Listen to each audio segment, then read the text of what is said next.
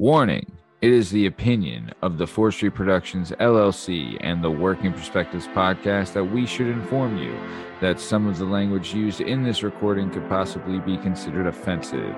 You have been warned, so if you decide to listen to the recording, then don't complain about the language.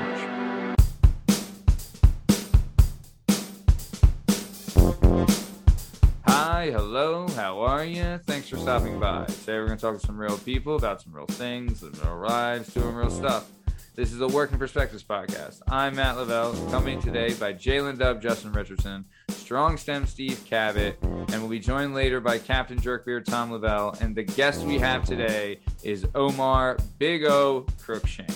You can find all our stuff and all our content on all podcast platforms and YouTube at Working Perspectives Podcast. You can have us on Instagram at Work Perspectives Podcast, and you can join us on the Twitter and the TikTok at Working P Pod. If you'd like to be a guest on the show, please email us at workingperspectives@gmail.com, and please like and subscribe so that my wife doesn't leave me. All right, Jalen Dubb, you ready to do this thing? Yeah, Omar coming. Very nice. Yeah. Strong Stem, you ready to rock? The cheese stands alone. The cheese stands alone. Yes, sir. Let's go, O. Love it. All right, let's get this thing started. Let's go. It's all objective to be effective by voicing societies. Working perspective, exploring your day and how you get paid. Launching a new episode every Tuesday. Your day can transform while we inform with new episodes available on every platform. So check out our line and how we get live. Then do us a solid. Share and subscribe. Would you share it? Would you share it? Would you share it? Working Perspectives.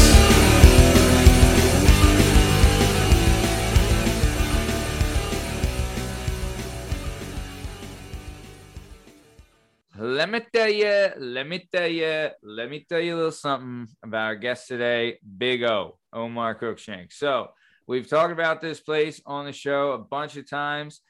We've had a round table about this show or about this place, the Renzo Gracie PA Academy. When I started training there, Cabot, you had already been there. Big O was there and established as one of the big guys, like one of the head big guys, but he liked when Big Pete was there because he finally had a big guy to go with, right? And him and Big Pete, they could go. Pete, well, you know, Pete's got the wrestling, so he could go. And plus, Pete, I mean, he is a mild-mannered guy, but he's got a hurt fix. I'm telling you. Oh, yeah. Maybe it needs a little more time to come in, but Big Pete's got a hurt fix. He's got a lineage of, like, you know, breaking arms for, you know, bookies and on the docks, whatever, you know what I mean? That's just him. But either way, our guy today, Big O, when I came to the gym, he was already fucking killing it, man. And he was big, you know, a legend then, but also, like, I remember when we first started, right? When I first started, he was also one of, like, because there's sometimes when you come, and Steve, you'll agree with me, like there's veterans, but they're not like helping you out in a way. They're like, we'll teach you shit, but we're going to teach you it by hurting you, which is good. You need that too. But there's guys that'll teach you by hurting you, but also then teach you, right? And like, be cool about it. You know what I mean? And that's what O was. So when he was there, he was looking out for us. And then, you know, just a good dude to be with and hang out and train with. And he would always support the team and the other fighters. So, you know, then he had a cousin that would come along that I would hang with, man. I mean, I don't know if, well, I guess we'll get into this, but his cousin Jordan, shout out, fan show, listen to show, good dude. He would like come to my house. He would work overnight at Walmart. Then he would take the bus to my house. Then he would sit on my porch till I woke up and let him in. And then he would like fall asleep. And then I'd wake him up and we'd go to training at Renzo's in the morning. Then I'd take him to the train afterwards and he would go home. And that was like his day, right?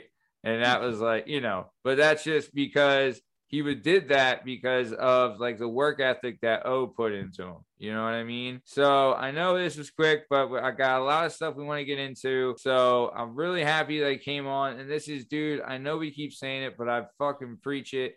Like we credit the caliber of this show by the quality of people that listen to the show. So when I found out Omar listened to the show and he was a fan of the show, it meant so much to me to have his support and that he liked listening and liked being on, or like listening and like what we were doing here. So I'm super happy to have him here and, really excited he's here. Big O, thanks for coming by. And I would just like to ask before we get started, what movie do you think's better? The Godfather Part 1 or The Godfather Part 2? Ooh, that's a tough one. I got to go with 2. Damn it! Damn it! In your face, baby! Oh, damn it! I think it's 2-1. I think you're right. Well, because last week Emo he said Goodfellas.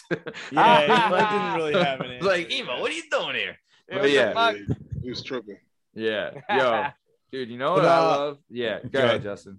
I was gonna say, ask him what kind of Cheeto product. What kind? Okay. Are you a crunchy or puff Cheeto product? That's crunchy. Yeah, hell yeah. Yeah. See, this guy, he's batting 1,000. Dude, Yeah. Enzo Gracie's is batting 1,000 on the crunchies. Let me tell you, or the jiu-jitsu I guys. don't know what it says about us, but yeah. Hey man, says we're not wimps. Tell you that. And again, to talk about Omar. So for my first experience at Omar, right, first time I really get to meet him, I find like me and Mike did in the show about the round table. We finally get into the advanced class. He was already in the advanced class. Me and Mike moved through pretty quickly because of the wrestling, blah blah blah. We get up there, and I finally go to the first couple of advanced classes. And at one point, I'm not paying attention to what's going on because I'm trying to show everyone that I'm a superstar when I'm about to get choked the fuck out because I don't know what I'm doing yet, right? Of course. And all of a sudden, I hear zoom, bang, boom, bang. What the fuck? I look up in the ring and I see Omar and Uncle Greg getting busy, right? And I'm like, holy shit, what's going on up there? So I kind of pay attention, see what's going on. He's up around the mat, obviously. Eventually, he sees that I'm a pretty good wrestler. Wrestling's my thing. So he's like, you come over here and I want you to shoot on me. I want to work on getting out of the shots and blah, blah, blah, and different setups. I'm like, this fucking guy is going to kill me. Like, I can't shoot on this guy. He's going to fucking kill me. I'm like, well, I'm not going to be a pussy. So let's figure this out. So I go over there and start shooting on Omar. And again, like I said, it's a testament to who he is and how good of a person he is. And no surprise to me that he has his own place and it's doing good. And people flock to him to train under him. The guy was so nice, so helpful, so polite, could have crushed me whenever he wanted, but he didn't. Anytime. Like he would always make me feel like I was about to get some shit to in my head. I'm like, I can't believe, he ain't that fucking good. I got him. And then the second he would realize I'm doing that, he'd push me down real quick. And I'm like, I don't have him anymore. But a testament to who he is. And I actually had the experience of seeing your pops and stuff. And he comes from good people. He's a great person. And the way he treated me is like, I can't say enough about it. Like in that gym, like you just said, it's in those high level jiu-jitsu gyms, there's some guys in there who don't want to be your friend. No. So it was in the early days. Exactly. So for a guy like Omar to bring me in and show me stuff and not crush me every fucking day was fantastic. But so Omar, also, I hope you enjoy that because I appreciate everything you did for me when I showed up there. Yeah, I appreciate the kind words. Yeah. But it was awesome. He recognized but also I think, you're one of those dudes, and correct me if I'm wrong, and let's shout it out now. So Crush Crew Jiu-Jitsu, and we'll have a link in the description of this episode. Highly suggest you check it out. Crush Crew Jiu-Jitsu, one of the best around. Great spot. Really good stuff. You got our man O here killing it there, and we'll have a link in the description. Everyone should check it out. Really, really great. But I think you have an eye for all right, this dude can go. Like, I can sharpen this steel kind of thing. Would you agree, O? I think so. Yeah. Yeah, because I knew, Kevin was going to be good. I knew Sid was going to be good. Yeah, hell yeah. Vanderbeek, Vanderbeek. I knew Padilla was going to be a monster. Yeah. I remember telling him that. Shoemaker. Yeah, Petey. Petey in there. Out of all of the guys who came up when I came up, Pete's the best out of all. Yeah, Pete's technically ridiculous. Yeah, Pete's good. He got to 100 wins in maybe a year and a half, 2 years maybe. Guy's a monster. Yeah, him and Zach, who passed away unfortunately. Oh, I didn't know that. Oh my gosh, that's terrible. Yeah, he died. I mean, I don't know if you want to die anyway, but he died. I mean, kind of where I'd want to go. Not that it's something I want to do anytime soon, but he passed away on the mats. He had he had a brain aneurysm. Yeah, he had that Holy condition. shit! Right. I remember he had to stop for a little bit at Henzo's and like stop coming for a little bit. Yeah, he stopped doing MMA. And I remember that. Medicine for it, and it might have been it was before COVID. The poor guy. Damn, that's terrible. He was grappling. He died. Yeah, down on the mats. Damn. True warrior's death there, brother. He's a brother, man. Unfortunately, he left a couple sons behind. So. All right. Oh my gosh, right? Yeah, that's awful. But all right, well, let's liven it up a little bit. So on a lighter note, right? Yeah. So remember how I was saying? Now that we talked about death. Yeah. Remember how I said I would go to the gym and Omar would work with me and stuff, and he wanted me to shoot him, blah blah blah. So again, first couple experiences for the first couple months I'm in there, it feels fantastic. I think I'm really good. I see Omar and I'm thinking I'm doing pretty good against him, right? Because he's being so polite to me. Right. Then it comes down to where they go to give you the belt thing. And back then, we were saying before, Rich was only a brown belt. So Rich can't award you belts, right? At that point, so they brought down Daniel Gracie, Halls. Who else was it? Gregor. I was there was Daniel. No, Hager. When I was there. Oh, right. So Daniel gave us our blue belt and then went on. Yeah, that's right. So Daniel, with me and Mike, got our blue belts together. We're getting there, and they're like, "Look, I think you were a purple belt at the time, Al." No, I was a blue belt. Were you blue going to purple? Right. I got my day. Yes, that day I got my blue belt, and so did Mike. And I'm watching and I see him going with Daniel. And for people that don't know, Daniel Gracie is a huge man, and just like Omar, I'm watching Omar go toe to toe with this guy and like really hold his own. And like Daniel had all the great things, but I'm looking over and I'm like, this motherfucker could have killed me any second he wanted. I cannot believe he was being so nice. I'm watching him roll with a fucking Gracie and, hold his own. And, obviously Daniel gave you your purple belt right there and then. Did you go with Holes too? Oh? No, I wanted to. You weren't there for that when they had the seminar there? It was him. No. And I forget. The three guys. It was three guys. It was Halls, Igor, and Gregor. Gregor, yeah. Yeah. So that's the day I would have gotten my blue belt. I got my blue belt that Monday. So I was able to go to the seminar. Yeah. That seminar was on a Saturday, and normally I'm at church on Saturday. So dude, I remember I had a fight. It was Jordan's last amateur, and it was in Jersey. And Holes had fought. Remember when he knocked out Bob Sapp, right? Yeah. Mm-hmm. He had knocked out Bob Sapp like the week before, and then we're all like in the locker room, getting ready. And he comes in, and dude, he is, because Bob Sapp's a big motherfucker too. The biggest motherfucker. I know who Bob Sapp. The biggest motherfucker. This dude knocked big. Bob He was Sapp bald, right? out. Yeah, he was in the longest yard. You former football player. Yeah. Yo, and dude, Holes knocked him out. And dude, I remember when Holes came in, doesn't he? Yeah, he does. God, bro, I remember I was like, what the. Like shaking his hand, I'm like, "What are we the same species? Like, what is going on here?" Yeah, but he was cool, dude. Yeah, he's an amazing. He's one of my favorite Gracies. Halls is laid back. A couple times I talked to him. Yeah. Well, they say too, don't they say that his pops was like the one before the hang gliding accident and stuff, but he was the forget Hickson, like he was the one. Yeah.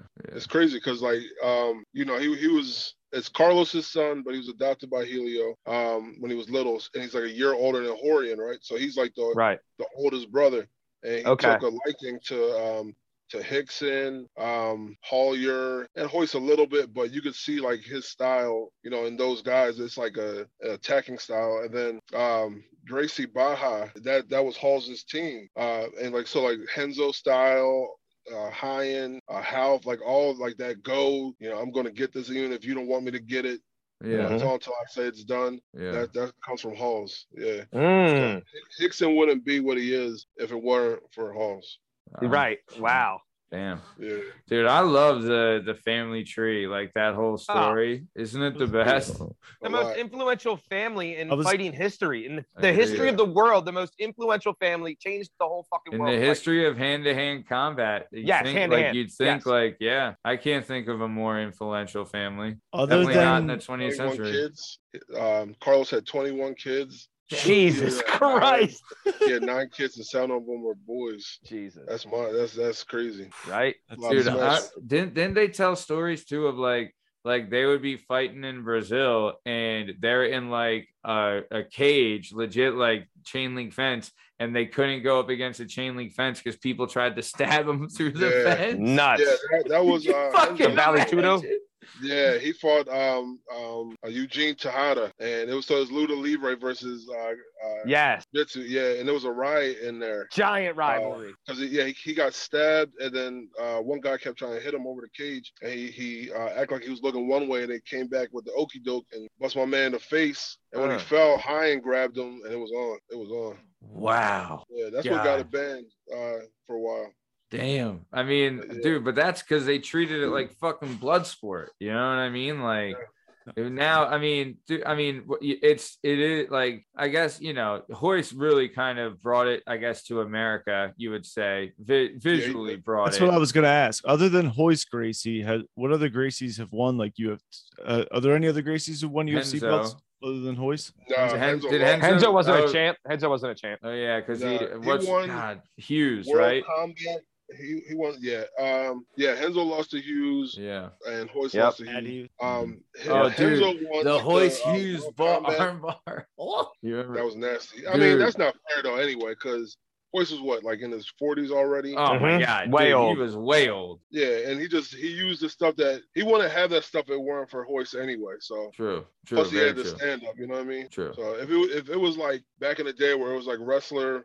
Yeah, if it was Ken if he was trained by Ken Shamrock, he wouldn't have stood a chance. Yeah, exactly. You know, I mean, you know, granted the ground and pound style is good, but you know, a lot of them kept their hips high and they didn't know anything about submissions back then. So he might have nothing. Exactly, it would have been a big difference, you know. Yeah, but God, it is what it is. Yeah. I remember getting those UFC VHSs. My dad loved them. Right. And like seeing Shamrock come out with his stance and, you know, back then, I got to admit, I was way more into Pride because Pride got fucking, everyone was on roids. Shit got wild. Dude, what was Josh? Asian people Hamilton. love Josh Barnett. How dare Josh you? Barnett. Okay. How dare you? Josh Hamilton. He's a fucking race car driver, asshole. But anyway. He's an outfielder for the Rangers. Yeah, I think he's a baseball player. But whatever. My favorite by far was Wanderlei Silva because this motherfucker loves soccer kicking and stomping people. He was a psychopath on all the roids, which they used to say, a lot of the guys when they tell their stories about Pride, how in the contract didn't say you could do them, but it said in big letters, we do not test for, and it had like and it was like everything. Country. The hell yeah, Japan fucks. Japan fucks. They out there to kill. Did you ever see that? By the Yakuza, so. Yeah, the Yakuza. Do you ever hear the stories of like Rampage saying they would get paid in brown paper bags full of cash? They would come to your hotel room and some like Asian guy in a suit looking like he's in like some kind of movie assassin and would drop off a giant paper bag of money and be like, good job, and then walk away. And then he'd pull out a sigh and he'd slice you a slice of pizza, and it was great.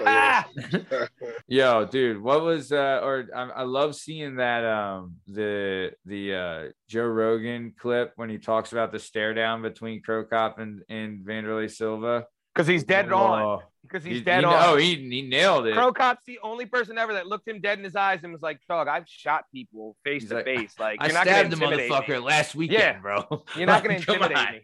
Yeah, you can do your whole little wrist thing. Yeah. And remember, when the stare downs are better. When he would do the stare downs, he would get in the guy's face and like bob back and forth as he was like this close, grilling him with the meanest pit bull look you've ever seen. And Cro Cop, most people would look away and shit.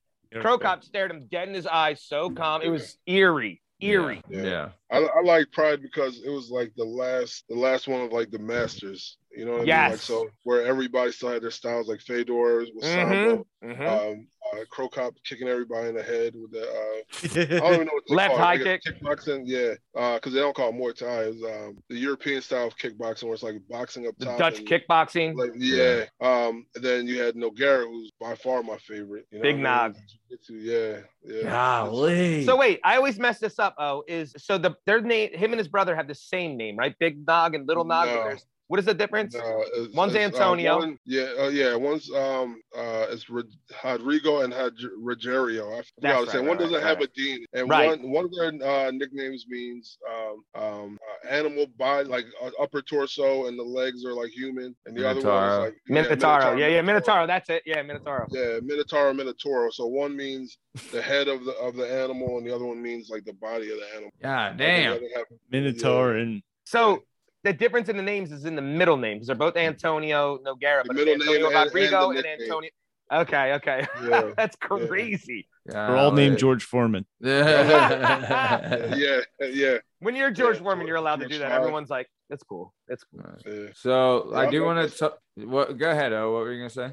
No, I say I love all that stuff. I like the history of like. Hell yeah, dude! It really is fascinating. Like that. I don't know. I guess I've never like because for years it was almost like part of class. Like afterwards, it was like you talk, like everyone's talking, and someone just tells these stories about these fucking guys. Like that was kind of part of class for a while. So I love dude, the bullshitting after a fucking good go. Like, is it not the best? Like your endorphins are pumping. Yeah, everyone's fucking talking. Like everyone's like you're going over shit. You're sharing stories. You're talking about this. Like that shit is awesome. Like that. Like I think that's where you do get like the real tightness, real tight. Like that not only is the endorphins, but you feel like you just literally made it out of something without being injured. Everyone did well. Like there's no real issues. It was like you want to hug each other. Like you're not trying to hurt anybody, but shit happens. Yeah. So like everybody to make it out good, you're like it's almost like you're fist bumping everybody. Like hell yeah, that was good. That's the best way to build. A bond and brotherhood is going through a struggle together. Agreed. Rogan preaches it. Oh, does he? Yeah, I'm not even a fan of Rogan shit like that. Yeah. But not for anything serious. Like I just don't like that. Like every time there's a fight and somebody's mounted getting punched, he's like, they don't want to be there, or this is bad. Like I don't like when he points out the obvious stuff. Right. You know what I mean? Yeah. He's man, for the most part. And I like big promoter of the sport, which is good. Yeah, exactly. Yeah. He's a big promoter of the culture, I would say. That's the only part I don't like about is the obvious, when he points out the obvious. So his big thing, like he always says too, is going through hard shit, going through struggles, what builds characters and humans. So he's like, jiu-jitsu is a great thing that you're almost going to die, but all you have to do is do this and you don't die. So it's like coming that close to strangling. Don't kill me. Being strangled and just being like, he's like, it changes you. It helps you build as a character to understand hardships, struggles, wins, losses, all that, Yeah. You lean over. Where you can determine your own level of involvement. You know what I mean? You go 100, you can go 100 and still not die or not get your arm broken. All you gotta do is submit. Yeah. And it checks your ego too. I love it.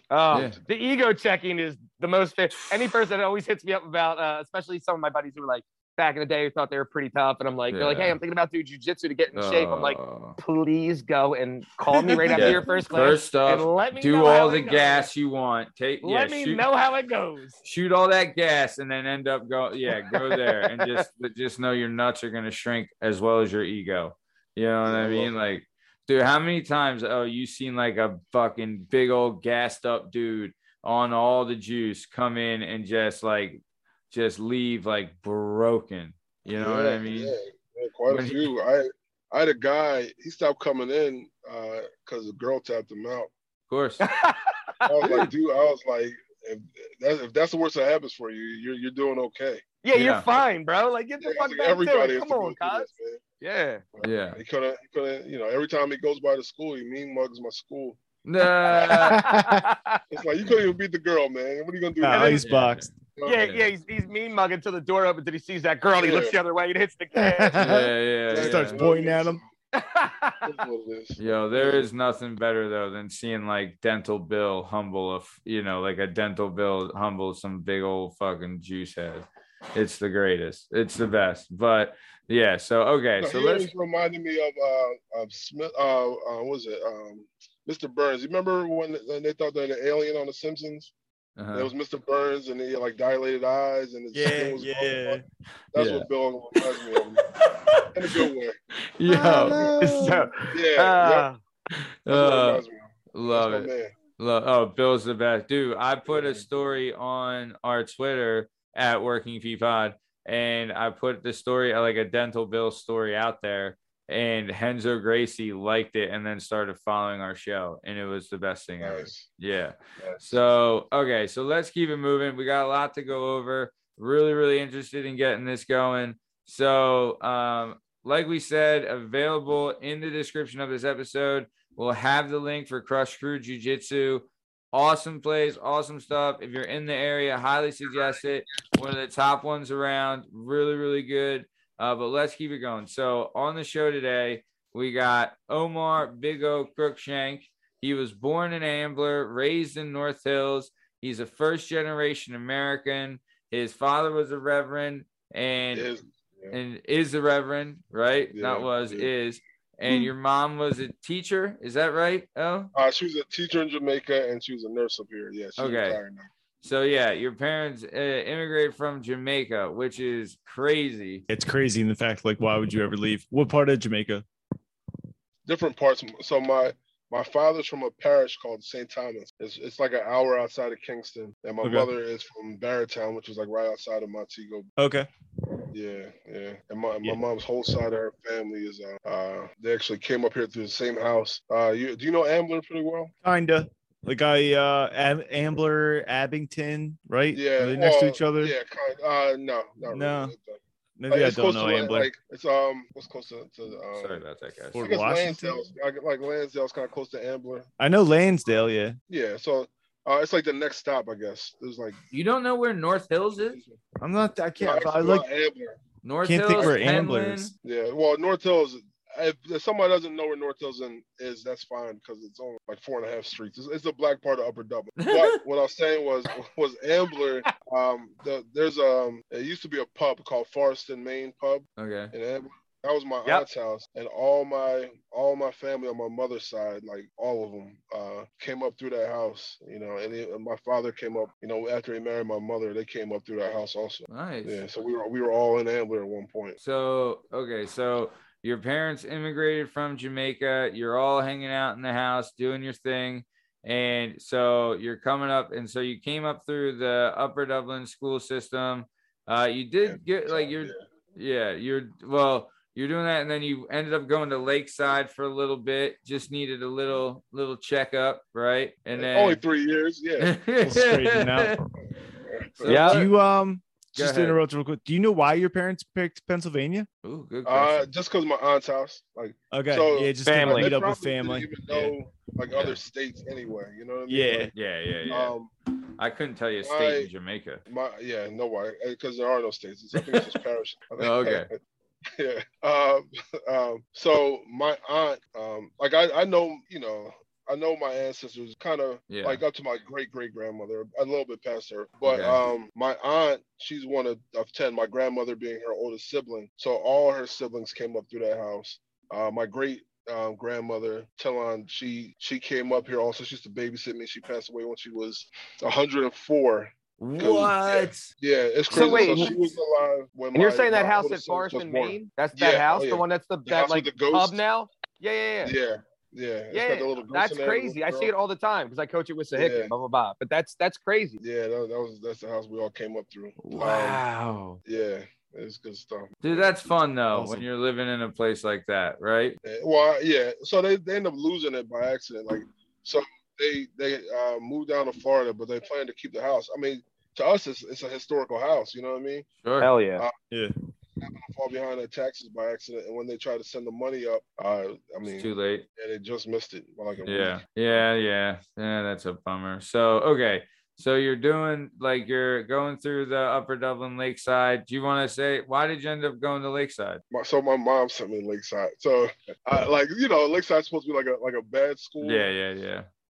And before that, I got sent to Valley Forge. I had horrible grades. Okay. In school. Very horrible grades. I got dysgraphia. It's a learning disability.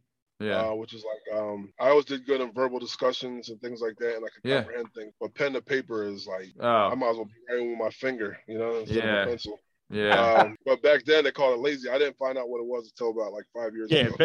Back then they were just like, what? Yeah, they're just like, you're dumb. Lazy. Dude, back then be like, oh, you can't concentrate while we're reading Confessions of Charlotte Doyle? Then you must be stupid. No, I got a little ADHD, and the shit you're saying is fucking boring. That's what it is. Fucking, you can't keep my attention. When's recess? Yeah.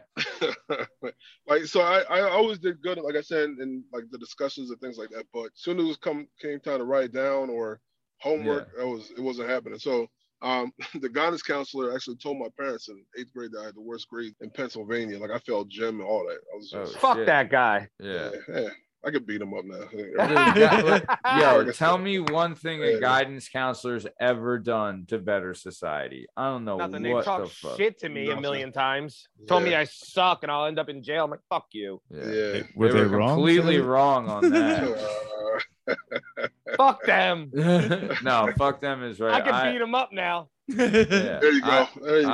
I had one where it's like, they ask you what you want to be, and I legit told her, I was like, trash man's a good job. Star. They make good money.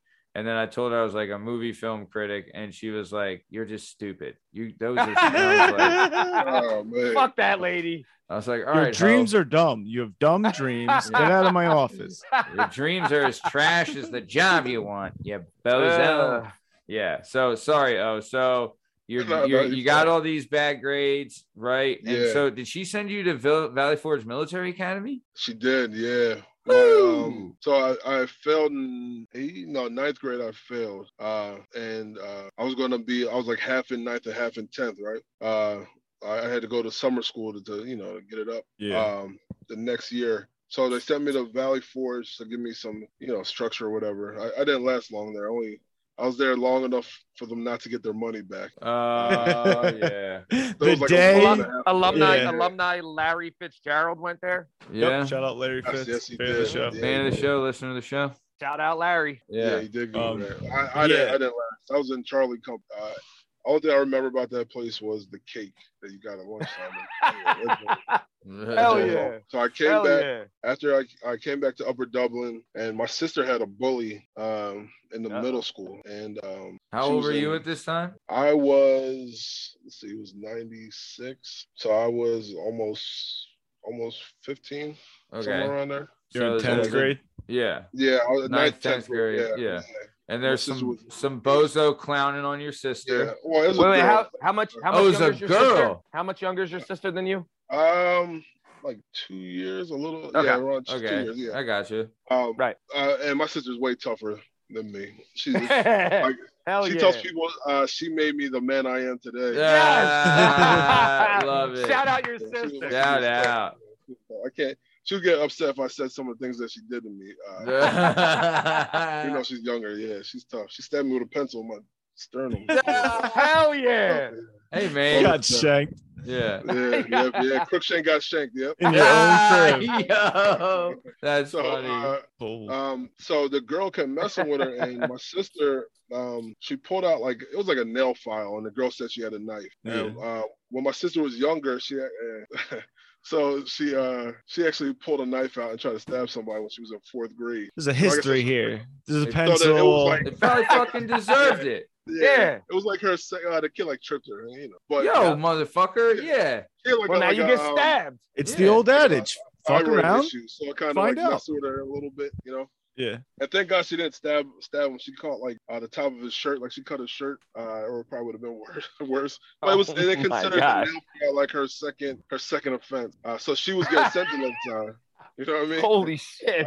Yeah, and she was just trying to get the girl to leave her alone. My sister, it is what it is. She was on thyroid medication, so that wasn't an issue for her. As soon as they figured out what that was, and she's just a girl trying to be a girl, trying to live life. Women are crazy, right? I mean, we all know women that have attempted to kill all of us. It's just what they do. Yeah, no big deal. Yep.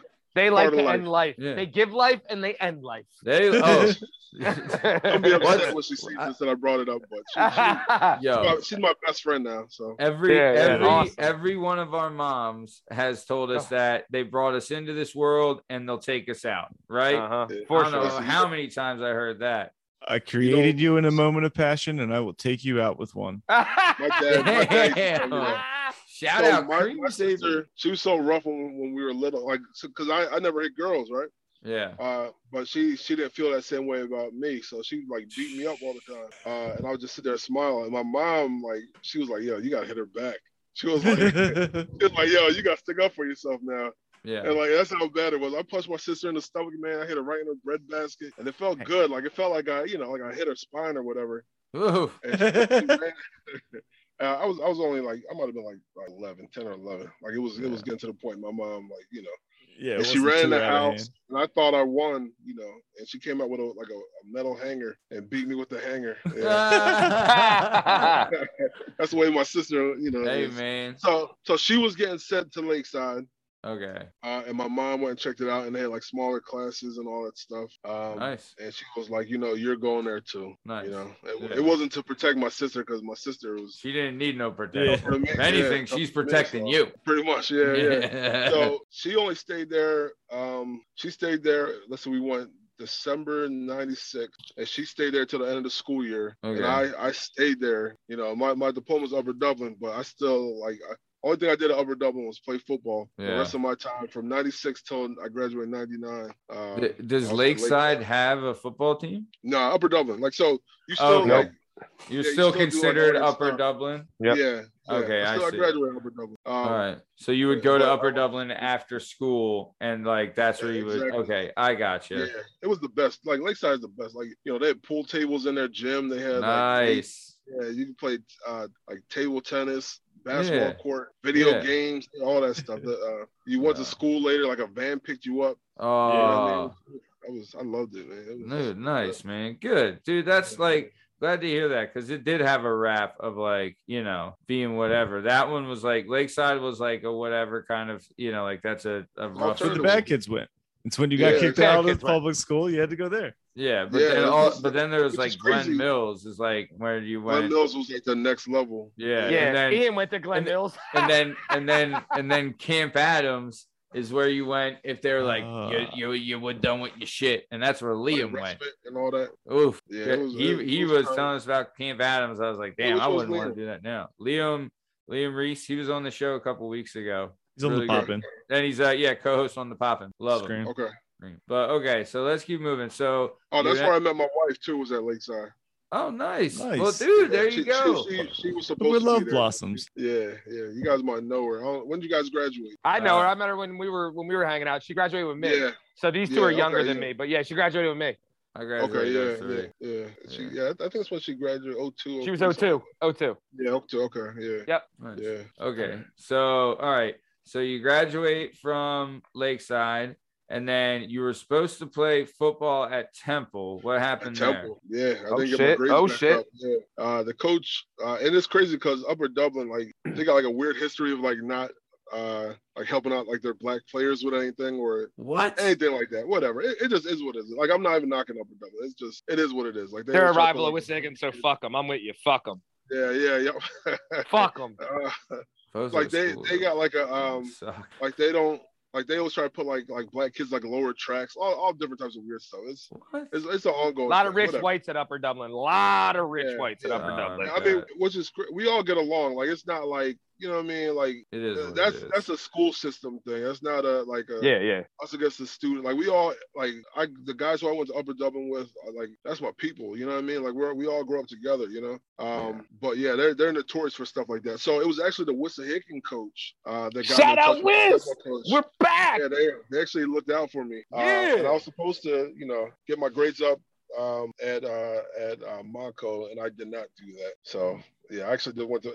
I treated Monaco like it was a hangout. It was 13th grade. Yeah. Strolling in. What position did you play in football? Oh, because I'm gonna say tackle. Well, I'll say this. Do you remember seeing when we saw each other at the Eagles game the one time? Right? Yeah, against the Cowboys. I believe you're right. So I was in my seats, right? And the way where my seats were, we were right by the landing where you come up the stairs to go, to your seat. All the way to the top, no. Yeah, exactly. And I was there and I saw O coming up. I was like, yo, Omar, right? And you came over and we dapped up, said what's up. And as soon as you kept going, 3 people were like, yo, why the fuck isn't he playing right now? You know what I mean? I was like, I was like, you don't even know. You don't even need the pads. But nope. But either way, so you played offensive line, you were tackle? Defensive line. I was defensive tackle. Oh, tackle. Yeah. Nice. He's way too mean to be. He got too many skills to attack. Yeah. I would say I could see that. I got that killer instinct. Yeah. Yes, I agree. I ended up just playing a little semi-pro. Nothing big. And that's why when you guys met me, I had like messed up elbows. I don't know if you guys remember any. You used to rock the elbow pads. religiously. Yeah, the Husky joint. Yeah. Oh yeah. I got that from playing semi-pro. Yeah. Okay. Where did you play semi-pro at? I played for the UFL. It was a team called the Philadelphia Celts. Oh, nice. Celts? We lost. Yeah, we only won one game, and I was not in that game. I got kicked out of the game before. So. What? Yeah. I tried to fight a couple people on the other team. Hell yeah. He's a man of passion. Yeah. Yeah. Dude, when the blood's up, the blood's up, baby. You know, Dog, like, they called me little guy, and I didn't like that. Yeah, I was pissed. Yeah.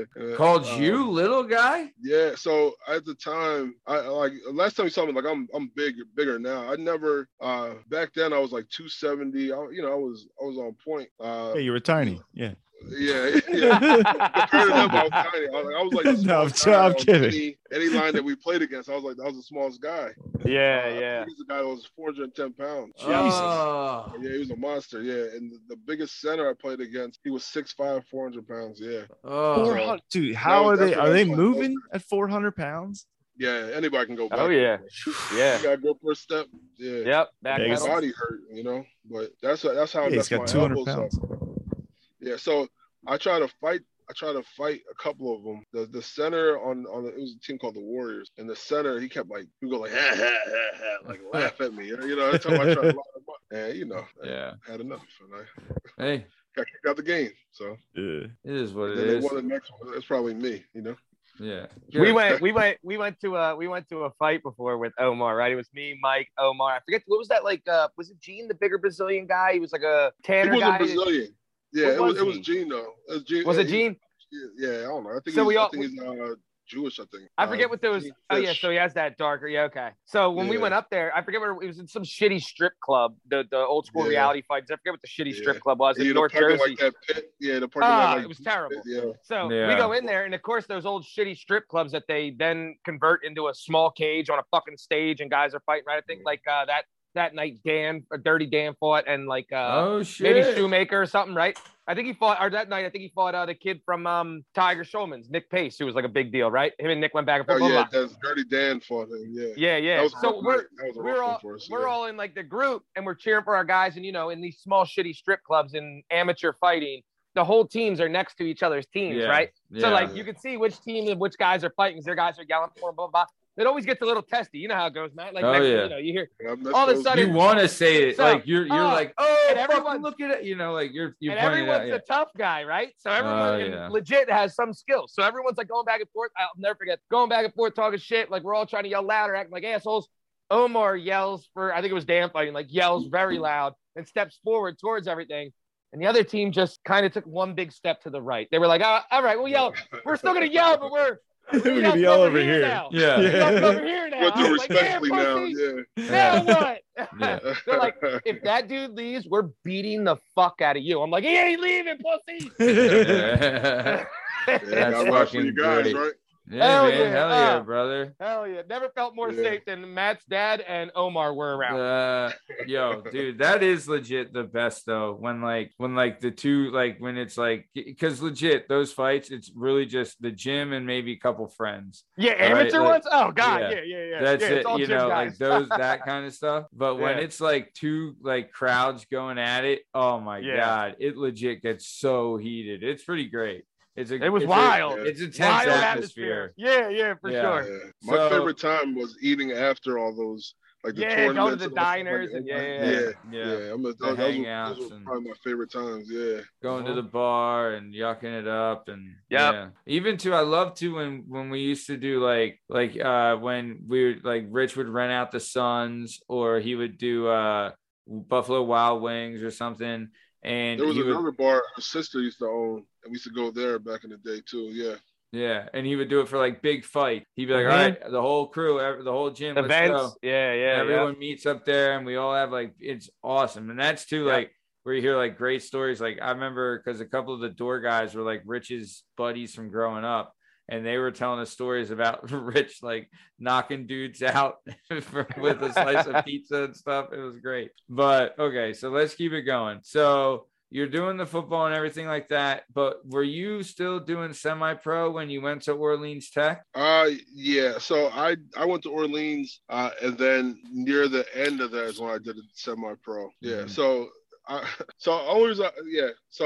went to Orleans and learned a trade because my father kicked me out the house, and he was like, to get back in the house, I had to like go back. I had to sign a contract. I had to go back to church, either get a full-time job, go back to school, or learn a trade. So some good parenting. Yeah, he wasn't playing around. So I picked plumbing. Because I figured it would be like no heights. I was very wrong about that. Cause like, you know, ditches are just as bad as height. Like 10-foot ditches are just as bad. Hell yeah! And like, you know, I've done work alongside the L, and I've done work on like the Comcast building. So, and if I remember correctly, isn't your old man like a pastor or something? Yeah. They call him he didn't play around. But he's a reverend. Right? Yeah. Right. Yeah. Damn. He was putting the fear of God in you. Oh yeah, sure. He let you slide on nothing.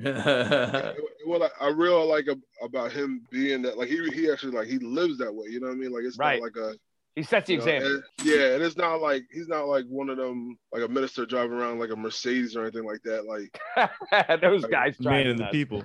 Sure. Like he always had to have like a real job, you know, while being a minister, you know, like he always, I remember like he had a station wagon most of the time I was growing up, and then like these Volvos, and like nicest car he has now is like what they call CRVs or something like that. Yeah, it's the Honda. Yeah, my wife respect the has shit one. out of that. He's ever had. Yeah, it's the best car. It's like a 2012.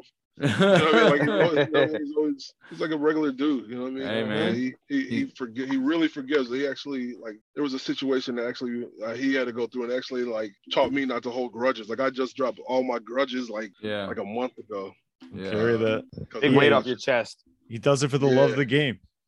Yeah. Not in it for the glory. He's just in it for the love of it.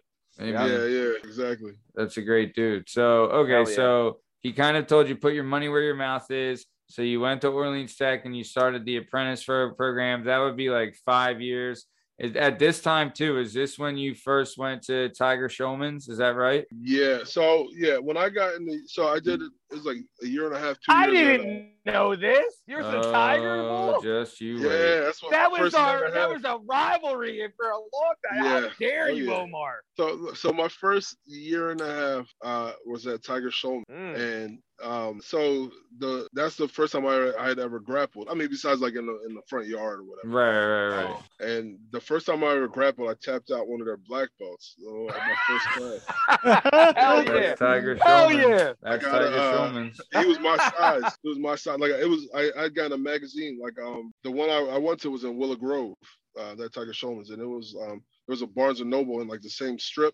I know exactly where you're at. Yep. So, and there was like a Toys R Us there and all that, right? Yep, across from the mall. Yep. So I'd gotten a magazine, and I think it was Oleg Taktarov was in there. He showed a Kimura, right? Hell yeah. And I did that. Like it might have been like my first like 5-10 seconds of rolling. Yeah. I grabbed his wrist, went over the back, and I fell back, threw my leg over his back. Doesn't that mean you're a black belt? Yeah. Isn't that how that works? I would 100% said that. I'd have been like, "Give me your belt." Is that how that works? I don't know how it works. Here's this one. I get that. I never got tapped out by anybody at Tiger Schulman's. It was so rough. Like they sent me to like 4 months. I won my first tournament a month and a half after training. And then they sent me to like another Tiger Schulman's in Feasterville, like to work out with the instructor there, because he was a bigger dude. Yeah. And I tapped him out 3 times. Hell yeah. He was like trying to keep up with me, and the last time he had to tap out from being tired. And again, besides like football or anything, this is your first real experience with grappling, right? Yeah, that's all I know. And you're legit. So you legit think you're a prodigy? That's what I was just gonna say, Matt. Yeah, you're just like in your head, you're like, I'm fucking awesome at this. Yeah. I'm a fucking black belt. Dude, in the MMA community, people do like shit on the Tiger Schulman's just because it's so commercialized. I didn't even know 98% of the clientele is female. Kids. Sorry, Justin. Go ahead. No, I was gonna say I didn't even know they did like jujitsu and stuff. I thought it was just They don't karate. do jiu-jitsu. They do grappling. Yeah, they do grappling. It's Okay, a big yeah. difference. I'm not even knocking them. Like they're No. It's not the same dedication. It's not even close. Like I mean, they got the dedication, but it's not. For It's not the comparison, same level. Justin, break boards? it's the Taibo of boxing. That's what they do. It's the Like belly there's blanks. there's Brazilian Jiu-Jitsu, and then there's the Taibo of it, and that's Tiger Schulman's. Yeah. It's like a Taibo version. Can you break boards? Can you snap a cinder block? No, because if you could, Yeah, I went there. I did break center block before. Yeah. Hell yeah. Hell Oh, yeah. you can. So okay, so then after like beating the piss out of everyone at Tiger Schulman's, right? And I still love those guys too. Those are still my guys, but I mean, it's still a fact. That's where you It still came up. happened. Yeah. But you became the Tiger of Tiger Schulman. Yeah, pretty much. yeah. You were the tiger, lion, tiger, and the bear. So Their striking is a monster, though. They're that's what they're really. true. And they, unfortunately, if you check the record of our school versus their school back then, we didn't win one. We didn't win one of those fights, unfortunately. And we could have, Pete got knocked out by my old instructor. He got knocked out cold. He was winning that fight too. Dan lost to Pace. Padilla in his first fight, lost to, I forget the boy's name, but he was missing one tooth. And I feel like there was another one in there somewhere. Even though, I mean, we're still better though. We're still better. I mean, that was also like, that was early days of the school. Plus, too, I mean, now it's not even in comparison. I don't even think they have anyone that fights. It's not. Yeah, it's not. I mean, like, they had some good, like Uriah Hall came from their school and Lyman Good. Like, those are, when I was coming up, those were the guys, Yeah, but I mean, remember when we were young too, Tiger Schulman's had Jimmy Rivera, who went on to be a big fucking stud in the UFC. So me and Padilla, Rich came to me and Padilla at one point and was like, hey, there's this kid, he's undefeated from blah, blah, blah. Nobody wants to fight him. He's beating the shit out of everybody. Or Padilla. Beating the shit out of everybody, blah, blah, blah. He's like, would you two retards want to fight him? And we were like, yeah, fucking right. I don't give a fuck, right? And then we're trying to train for it. We don't get the fight, gives to somebody else. And I find out it's Jimmy Rivera. And then, 10 years later, I see him knocking dudes the fuck out in the UFC. I was like, oh my God, he probably would have kicked my fucking teeth down my throat. You never know. They kick him in the nuts. Tiger, so some of the guys, they used to have a school in Allentown. I guess they still do. And they had sent some guys down back in the day, like before I started. And they just beat them up. Like Henzo's just beat them up back in the day. I bet. It was this guy, Mike Stein, who fought in the Ultimate Fighter. I think it was the second season. He was the guy that was crying on the show. Like, he was getting hit. Yeah. And then who else went down there? Garzillo, and I believe one of the finishers that owned the finishers, Meslani, Zach Meslani. He was one of the guys that went down there also. Down to Henzo's back in the day. Yeah. So healthy rivalry. Yeah. So okay. So then you would end up leaving Tiger Schulman's, and then you would go to Henzo's, right? Now, was that on a request, or how did that happen? No. Why did you leave there? I'm still cool with all those guys, but I just wanted to learn jiu-jitsu. So what happened before I left there? Like I said, I thought I was like the man or whatever. So I won my first intermediate Naga after like 8 months or whatever, and I wanted to learn like jiu-jitsu. So there was a school in Northeast called BJJ United, which is in Jenkintown now, under Jared Weiner. Oh yeah, and Jared. I was going there, and then Tiger Schulman's, because I was open about going there. Tiger Schulman sued me. I had something in their contract, like I couldn't go to two different schools. They sued me and like sued Jared, or tried to sue Jared. You got to be fucking kidding me. Yeah. Jerk That's off. the kind You're of bullshit, jerk man. off. That's the kind of bullshit. That's old school, though. You know what I mean? Yeah. So so I ended up stopped going to Jared's and just started going back to Tiger, and then I just still had that feeling. Like I went and did after you went intermediate, you got to go to advanced division, right? And I lost like 3 advanced divisions in a row, like immediately. Like I was just quick, in front of my ex-fiance. Oh shit! Like the guy that beat me, he beat me 3 out of 4 tournaments. Guy named Dave Carter. I had like dreams about him like banging my girl and all. It was bad. Like it was rough. He legit rented space in your head, brother. He really did. Oh yeah. He wasn't even a big dude. So I was like, I gotta learn something else. Yeah. And that's when I ended up at Henzo's. Yeah. And I did that. Is that when you got Uncle Greg? Before that, nah. So Brian Miller. So all right. Brian Miller is nasty. Jesus, he was there right when I. Everybody. Holy fucking shit. I forgot about Brian. Brian's the best. So, oh my God. And looked like a complete guy you would not get fuked up by either. And would exactly. fuck you up. No, neither did Uncle Greg either. Uncle Greg True. would be like Uncle Greg. Yo, Greg. Uncle Greg legit looks like a grade school teacher, which is what he is. When I went there, I told him I was from Tiger Showman's and I wanted to right away. They're gonna try and because you said Tiger Showman's. I didn't know that. Yeah, I'm just an honest dude. So yeah, I did the class and I asked Brian about face lock, right? And he got pissed at me. He was like, "We don't do that stuff here," and blah blah blah. You know, he snapped on me, and I was like, I mean, well, yeah, I'm just asking you a question. You know what I mean? Like it's not that serious. I'd seen it in like on a DVD or whatever. So I rolled with everybody, like all the other white belts, and I did fine. And I rolled with Brian, and Brian, man, on another level, 8 times in 3 minutes, and just the last he did, he face locked me. Like cut my whole mouth open. Oh, I loved it. You know, that's great. I was like, I want to get to where he's at. You know what I mean? It was like I didn't even know that existed. Like Tiger Showman's. I'm running through people. I didn't know it could be like that. My legs were all up in the air. It was crazy. So yeah, it was the best. You know, and you know, that's for people awesome. that don't know, Brian was Renzo's first black belt in Pennsylvania. Yes. Yeah. He got his black belt in 2004. Before Rich. Oh yeah, way before Rich. Way before Rich. Yeah. Rich got it. He got it 2008. I want to say it might have been spring or just started summer when he got it because I was up there with him. Myself and Jay went up there with him. Baby Jay. Yeah. Fucking Baby Jay. Baby Jay. Is Paper Street still around? Does he still have Paper Street? No. It's called Saga now. So he, his wife got a really good job in, I think it's Central or Western PA. Okay. So they moved out there, and he ended up, he sold it to some of his students. And they call it Saga. So a bunch of good guys. Yeah. Good for him. And and then I was there. Uncle Greg, when he got his that same year. It was near Thanksgiving when he got his. And Renzo, it was the Renzo Gracie Invitational. Back when it was only Renzo Gracie teams that would go. Yeah, only the schools. Yeah. Yeah. Right. The good old days, right? That was wild. Y'all never forget them. Yeah. Renzo wasn't there the whole tournament and showed up just to promote Uncle Greg. That's sick. To Black Belt. Yeah, it was decent. That's fucking That's awesome. Yeah, hell yeah.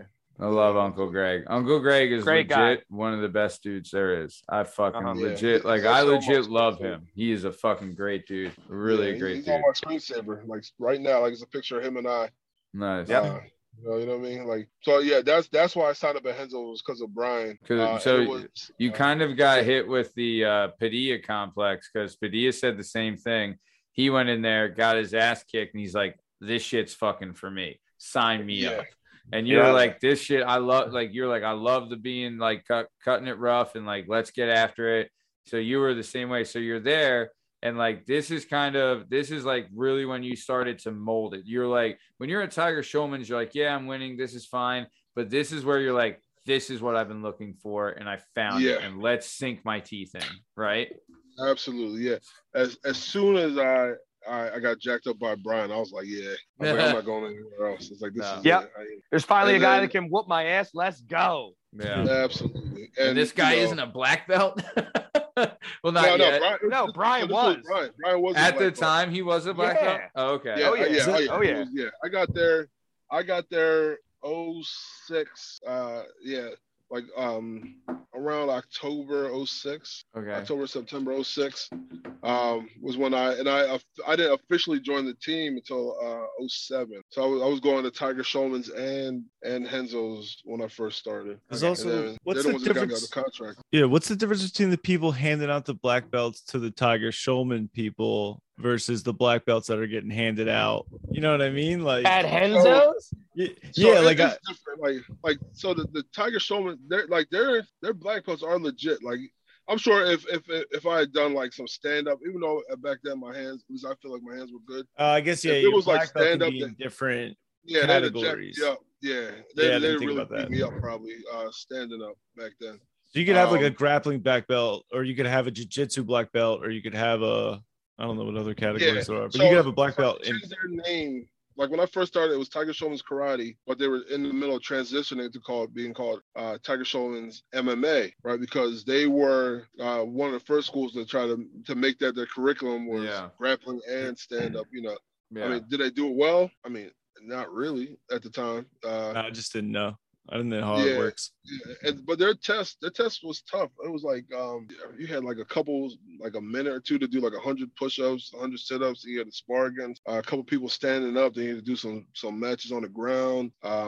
Like their test is like, it's a legit. Not everybody's gonna get a black belt in Tiger Schulman's. I mean, I didn't go that far. I mean, I stopped doing stand-up there after 3 months, I was just rolling all the time. Yeah. Do you remember when you would do the boxing training when I was teaching the boxing? Yes. Yeah. That was, what, 09 or something like that? Something like that. Yeah. But I remember you were doing it and we'd do like leg raises, right? And you're so big that when you would lift your leg up and you'd sit back down because you're sweaty, it would sounded like you farted. And there was this, farting though, for real. I mean, but there was this bitch in class that was like, what is going on? Like, she was just losing. I was like, relax, lady. Yeah. That's how big I got. That was when I got. So I until I got married, I never got over 300 pounds. Yeah, marriage will do that to you, brother. And listen, in 2 years, I put on 77 pounds. I got to 377 pounds in 2 years. Damn. My first 2 years of marriage. Yeah, that was rough. I haven't been able to get out of 300 since. Yeah. Rough, man. I've been over 3 a couple times. That's what they'll do to you. Yeah. Eating good. No, dude, when you're like you don't want to work out, like you just want to hang out and do nothing, play video games, get laid every once in a while. It's just like, what the hell else are you gonna do? Eat steak. Like we were in steak and bro, like fries, stuff. Oh, and going out to dinner, you're like, we're getting appetizers, entrees, desserts. Like you want to get all that shit. You know what I mean? Yeah, you earned that. Oh, you earned that 77 pounds. Oh my god.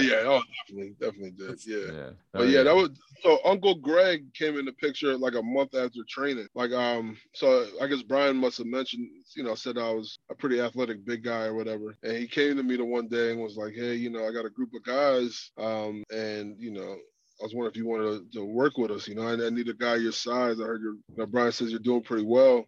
He's like, why don't you come in? I think I had to get there by like 4:30, and it was just him and I. And he was like, we'll do a private lesson, you and I, and then the other guy come in at like 6, and then we'll roll. We'll get the work in. Yeah, and I jumped at that, man. Like, first of all, I thought I could beat him. So I jumped at that. You were mistaken. Yeah. Yeah, definitely. So at that when level, I first started, he was like, the first time, it was like I said, it was just him and I in that basement. And he was like, everything you learn from Tiger Schulman's, forget it. Yeah. Just like, honestly, it's exactly what you were telling your son earlier. Exactly. Yeah. 100%. Yeah. I love those lessons because I got experience and I can pass it on to my to my kids. Hell yeah. And I could have been a butthole and be like, nah, I went Naga before, you know what I mean? Like, best thing I ever did. Yeah. I said one of the best things. Yeah. Dude. Do you know how many times I've had to do that at Henzo's when people come in that have like prior boxing experience, and I'm like, bro, I don't know what fucking garage you learned this in, but this ain't how you fucking do it, dude. And like, it does take like smacking him around a little bit to be like, look, dude, do you want to keep doing it your way or or do it the right way? You know what I mean? Right. Like, I'm not trying to be a dick, but I'm not like, you're not getting better. So fucking figure it out. Remember, there's a few there. You play sports. You don't play wrestling. You don't play jujitsu. You don't play boxing. You don't play none of that shit. It ain't no playing. No. Right. Yeah. Do it right or don't fucking do it. I was receptive to it immediately. Like, he didn't have to ask me twice. So, like, it was like immediately I was down for it. Dude, you honestly, +2 back then, like you would have to drive 100 miles in each direction to even come close to find that caliber of instruction. Probably even further. New York was probably the only other place, right? Yeah. Like at that time, like you could only go to New York. You had Rosendo Diaz, but it's not. Oh, that's true. You got Almeida maybe. Ricardo. I mean, the Magliese brothers out in Philly were still banging around back then, right? Yeah, to get that type of one-on-one personal instruction, it's hard. It's hard. Get it, dude. Like, it's not even like like, and not even because that's where I came up at. Henzo's was the best. It's not using, and Uncle Greg, he started that group just so we could beat Brian, which nobody ever did.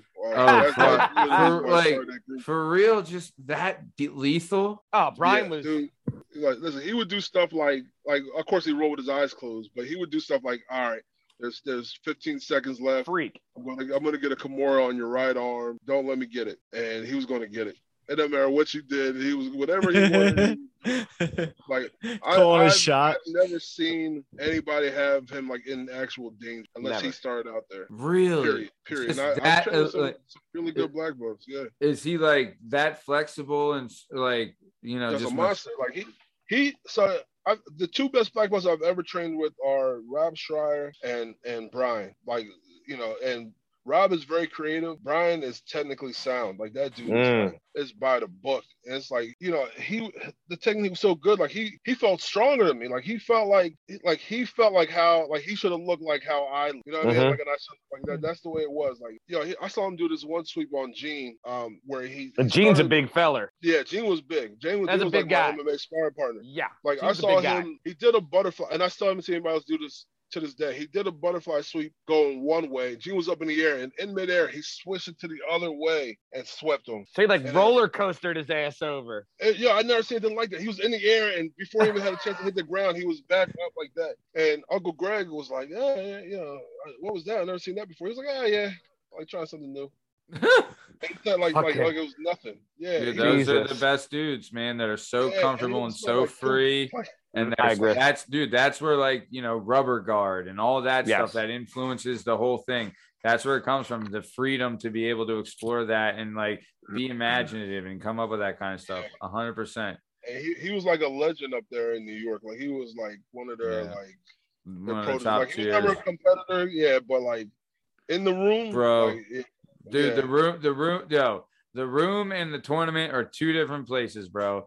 Yeah. Every gym has got the dude that's like the practice superstar, dude. The gym room legend. You know what I'm saying? Everywhere's got that. I don't care. You could be the black belt of black belts. No one's beating fucking Gary. You know what I mean? Like everyone's got a place like that. Like everyone's got a dude like that. And honestly, that's sometimes an even bigger honor to be that guy. Yeah. Like if you're that's what Danaher is. That's what? John Danaher, that's what he is. Like he never competed. Yeah. You know what I mean? The guy's a legend. Yeah. He was also a professor at like fucking Harvard or some shit. He got brilliant. He's like a fucking rocket scientist and shit. Dude, because the shit is such a science though. You need the chestnut checkers on the highest level, right? Like, so to be like the gym room dude, like, and I tell people all the time, I was like, you want to be good at this shit? Come to every class. Fucking, you'll be amazed at how fucking good you get if you come to every class. Tell you that right now, babe. So, but all right, so let's keep it moving. So, okay. So, J-Dub, you good? Yeah, I have a few questions that I actually like to ask. Right? Let me do this. So I'll bring it in. So 3, 2, 1. Boom, boom, boom. Jalen Dub's random question segment is back and ready. Jalen Dub is here with some random questions. He's going to let us have it. Justin, are you ready? And let's go. I'm going to give you 3. You give me your favorite. Hell yeah. Adidas, Nike, or Under Armour? Whoa. I'm a Nike dude. That's right. That's right. Wow. What if we threw Jordan in there? It's the same thing. Yeah, it is. Never had Jordans. Really? Never. Not one. I went through a very expensive Jordan phase. Very expensive. Doesn't sound like you're proud of it. Number 2, Mercedes, BMW, or Audi? I gotta go with Mercedes on that one. Oh, supporting the Nazis, huh? All right, Benz is classy. Number 3, Lake House, Mountain House, or Beach House? Ooh. Don't be safe. I'm a tropical dude. Yeah, I don't like, Yeah. I don't want to be cold. Right by the beach, boy. Oh, yeah. Our old school sports brands, Russell, Franklin, or Spalding. Can we throw Champion in there? Sure. Now it's like a newer one. Yeah, Champion's like come back. Came back. Champion I know. is so fucking bad. That can't be in there. I came up with Russell, like a lot of our Russell. Yep. Yeah. Our singlets were Russell. Oh yeah. Your midget. All the midget football jerseys were Russell or Majestic, right? What was all right? Pizza Hut, Domino's, or Papa John's? Oh, shit your pants anyway. They're all garbage. Papa J's comes with the garlic sauce, and they got the pepper. I remember Papa John's. Like I remember eating it like back when Holyfield fought Tyson the first time. 97, 96. Hell yeah. Yo, but hold on. So I did want to ask this. What did you say? Domino's, Pizza Hut, and Papa John's? Is those the three? So what, like, I want to do this. So you know how Dave Portnoy does the pizza reviews? Yeah. He does them for hot pizza, right? I feel that cold pizza is an entirely separate, like I love, dude. I'll tell you this. I strongly believe Domino's is better cold. Like the next day, a cold slice of Domino's. I don't know. I always found it better. Can I ask you a question? Better than what? Better than cardboard? Better than eating the fucking pizza box? I guess. Like, well, better than when it. I almost would rather have it when it's cold than when it's hot. Well, that's like Little Caesars, that hot and ready. Like it's not very good, but if you take it home and reheat it yourself in your oven, it does get much better. Yes, it does. Every pizza does. Really? Yeah. Dog, there's no better pizza from North Wales. Papa John's is better cold. Yeah. There it is. The cheese gets kind of thick. Yes, exactly. It turns into it's almost like I guess it's not a tomato pie, but it's along those lines. Dude. I was honestly, that's gonna be my new show. Cold. You're gonna review cold pizza. I'm gonna review cold pizza. Tomato pie. I actually heat it up. I heat up my tomato pies. What? Hell yeah. What? What's the Corporalese or whatever? Yeah. Corporalese or whatever. Well, Corporalese or whatever. You mean the only one? Yeah. Heating up tomato pie. I can't knock it till you try it. Don't knock it till you try it. I got two more. Nintendo, Xbox, or PlayStation? I came up with the first Nintendo. Say less. There you go. And we'll finish it off with a little Neapolitan, vanilla, chocolate, or strawberry. I'm a vanilla dude. Love it. There he is. Yo, J-Dub, those are great questions. They are. J-Dub. Just trying to figure out who Big O is. Yo, J-Dub, maybe you should do those every time. Like, those were great. It's a good basis. You can figure out who your person is. But like something along those lines, like that was awesome. Great shit, man. All right. Well, that was another J-Dub's random questions segment. Now let's get back to the shit. So where were we? All right. So let's get into. All right. So let's just say this. You so we can kind of graze over it.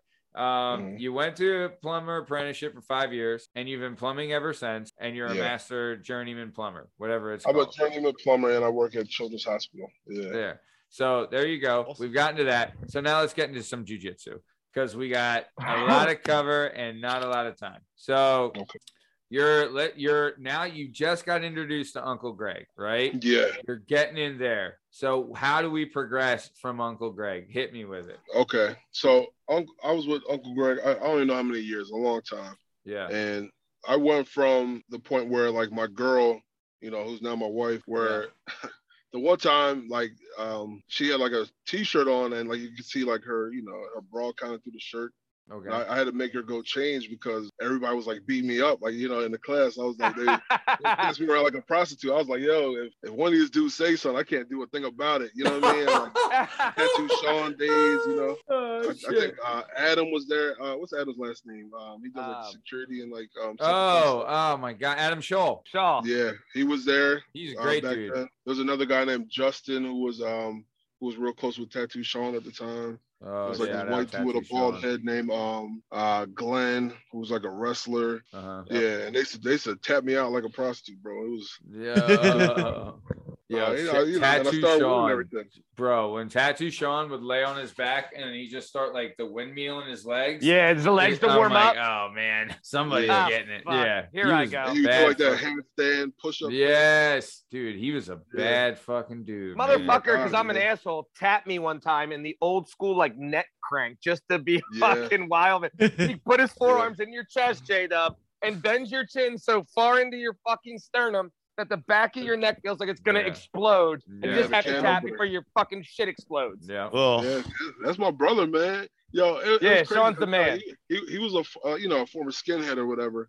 Yeah. And he put me onto some game. Like, that was my guy. He was like, yeah, if you ever see like a red 88, they're not in the NASCAR. He was like, oh my God. Yeah, it was like, do you know why it's 88? Yeah, it's HH. HH, because H is the eighth letter of the alphabet.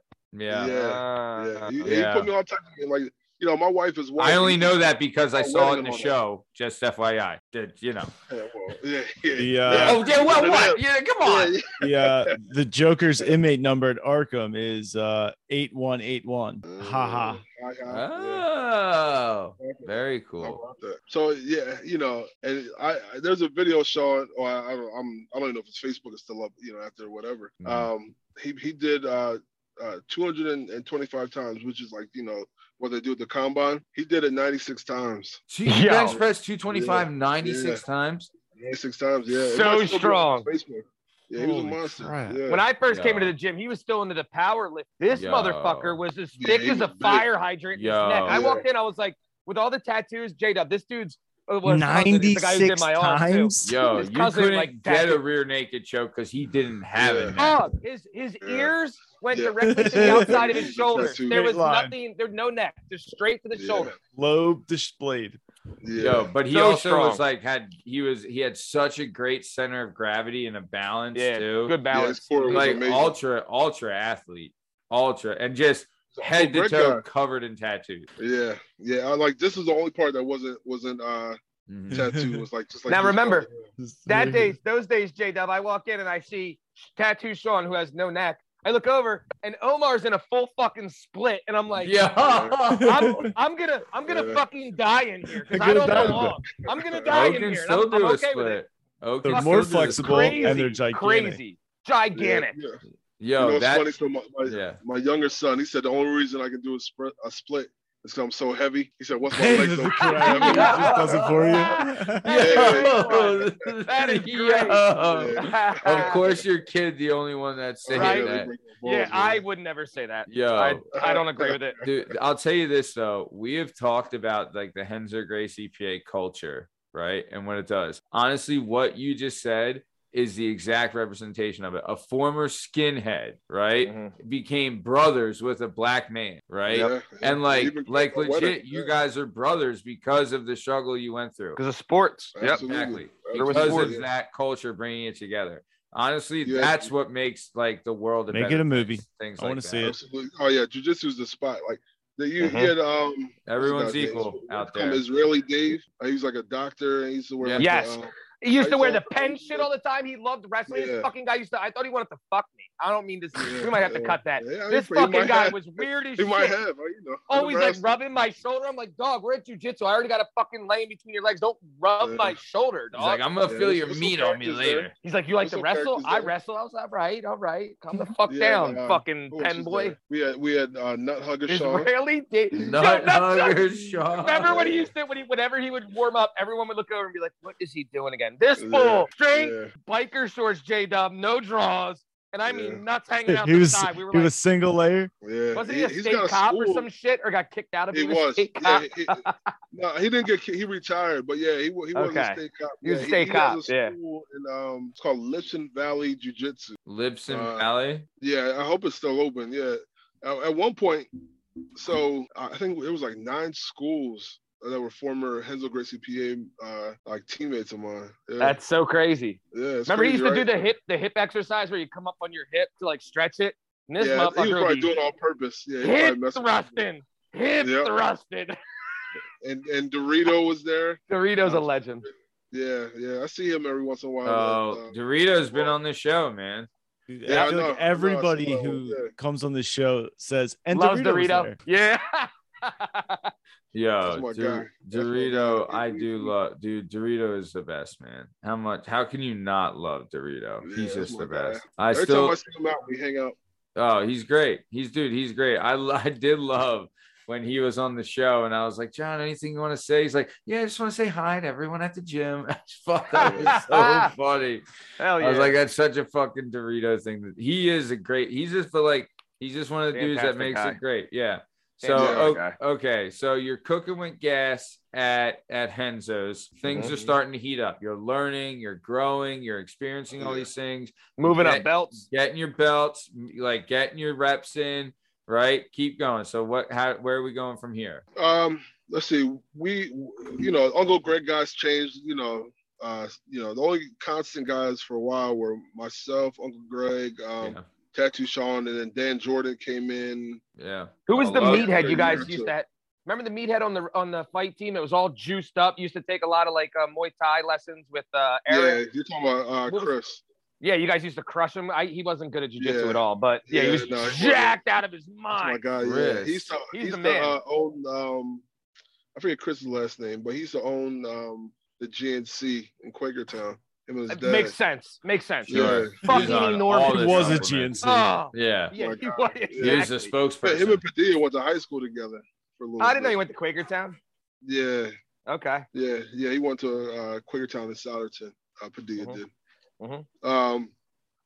We had a bunch of killers. Pete, of course, he said Big Pete. Pete was with us for a little bit. Yeah. Division I wrestler. Shoemaker and Zach. Yeah. He wrestled at Drexel. Yeah. Drexel. Yep. Yeah. We had at Jordan one point, would then come in, right? Jordan came in later. Jordan came in when I think I was already a purple belt when Jordan showed up. Yeah, that was about the time. Because Jordan came right when I left. Yeah. Okay, when I left, you guys showed up. Yeah. You were a purple belt then. Let's see. Tom the Cop was there. It was a bunch of us. I love Tom. I don't know if you guys remember Sean Fisher, young Sean Fisher. Yes. So Huey. So last time I seen Fisher, I seen him walking out with Kevin Cater's bull or UFC. Calvin Cater. Yeah, as corner man as the jiu-jitsu guy. I was like, oh shit, that's fucking Sean.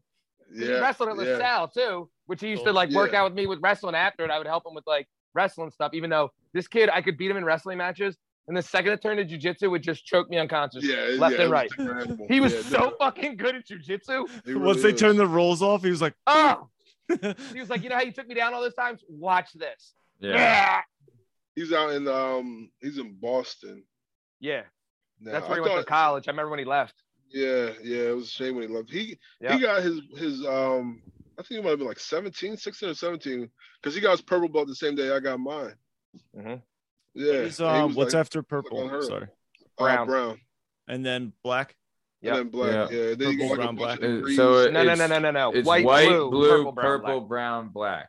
Yeah. Okay. Yeah. I was saying, and you get purple. stripes in between. So when I was coming up, they didn't do stripes. I never got a stripe. Yeah, I never got no stripes. Yeah. They do. I think they wanted to slow down the amount of belts they were giving out. So it's like, all right, you're gonna get a stripe. Like purple and a half. Yeah. I think they kind of people get disinterested. I don't know if it's that's an American thing. Right. Like if keep them focused. Exactly, like the stripe, but the carrot. Like the back in the day, who cares about stripe? You know what I mean? Like fuck. Yeah, I just want to keep going. That's it. You know what I mean? Yeah. A belt ceremony is something that's very cool, though. Right? Like going to a belt ceremony. Awesome. They are pretty cool. How long does it? I mean, I guess it's probably different for everyone, but how long does it take to get from purple to brown? Years, months, years. Usually years. It took me a long time. It took me so that's why the stripes probably 4 keep 4 or 5 years.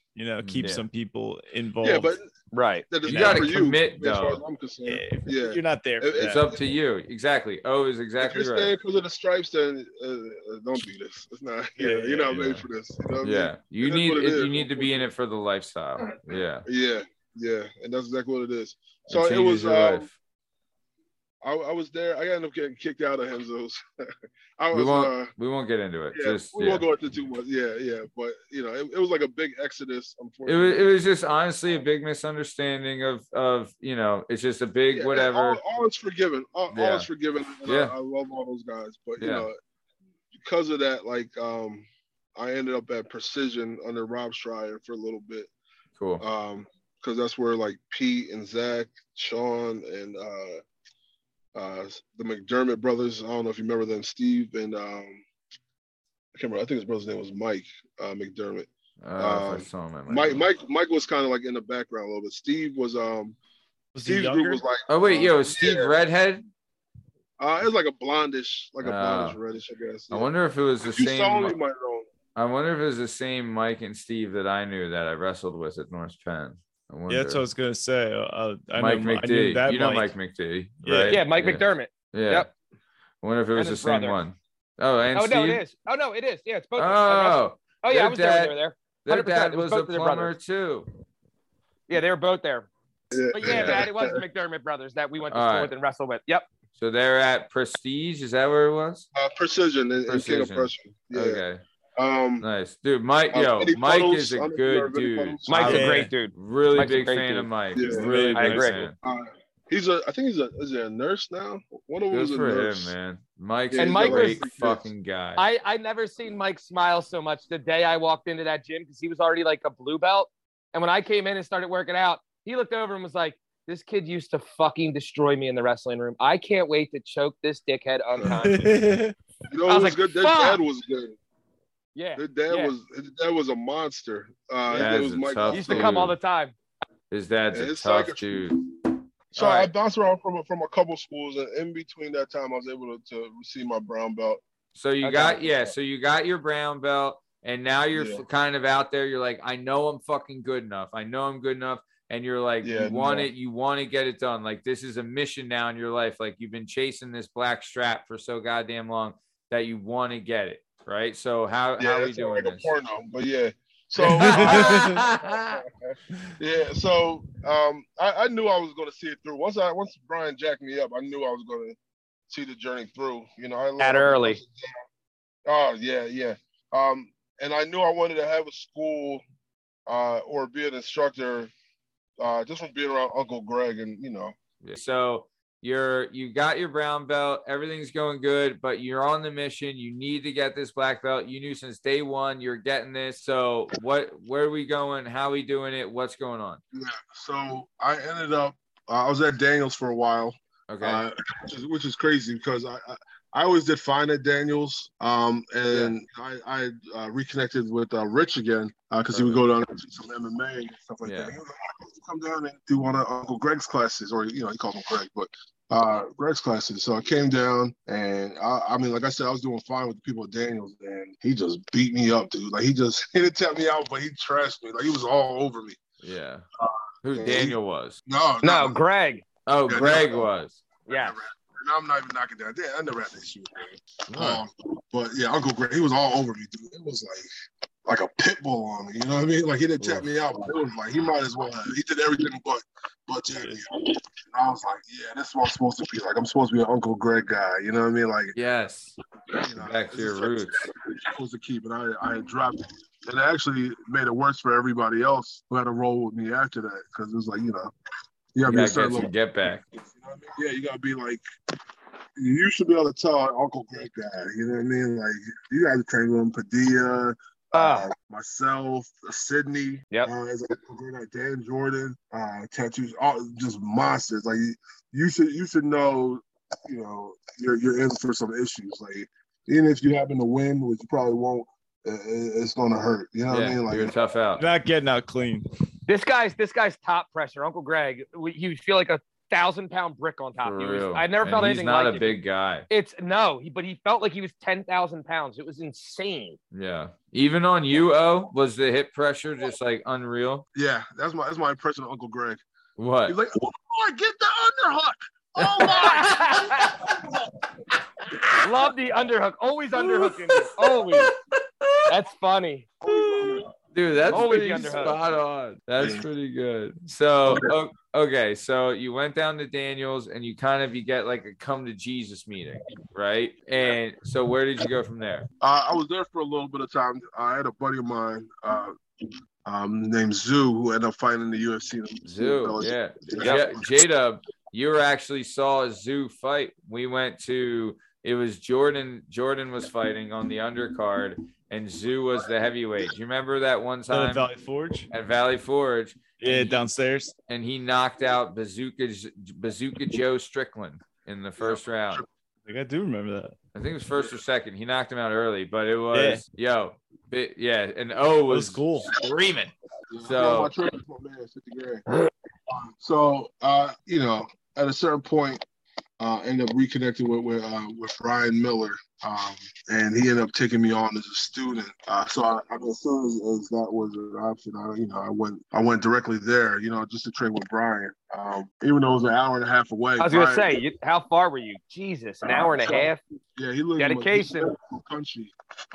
So I would go there like 3 times a week, and we would do privates. Like Brian is still my standard. You know what I mean? I even now I still try to like do things aspire to be that. Yeah, I want my guys the type of I'm an Uncle Greg type of. I mean, I am an Uncle Greg. I always been Uncle Greg guy, but that's like a more like I see what I want. I'm gonna get it, and you can't stop me. Yeah. Brian was that times like 10. You know what I mean? Like yeah, it's still a different level. Like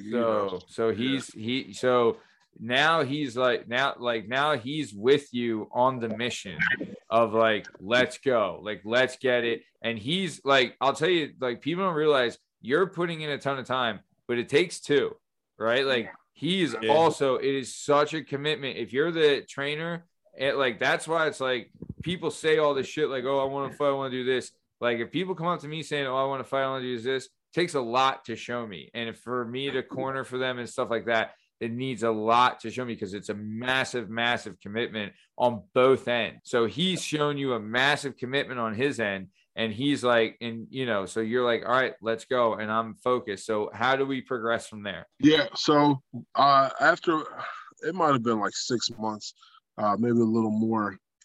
He asked me, he's like, so how do you think you're coming along? So I was like, yeah, I'm feeling pretty good. He was like, "Why don't you ready to test for your black belt?" And Brian asked you this. Yeah, Brian. Yeah. Oh shit. That's a kick in the face. Yeah, it is. Don't even test anymore.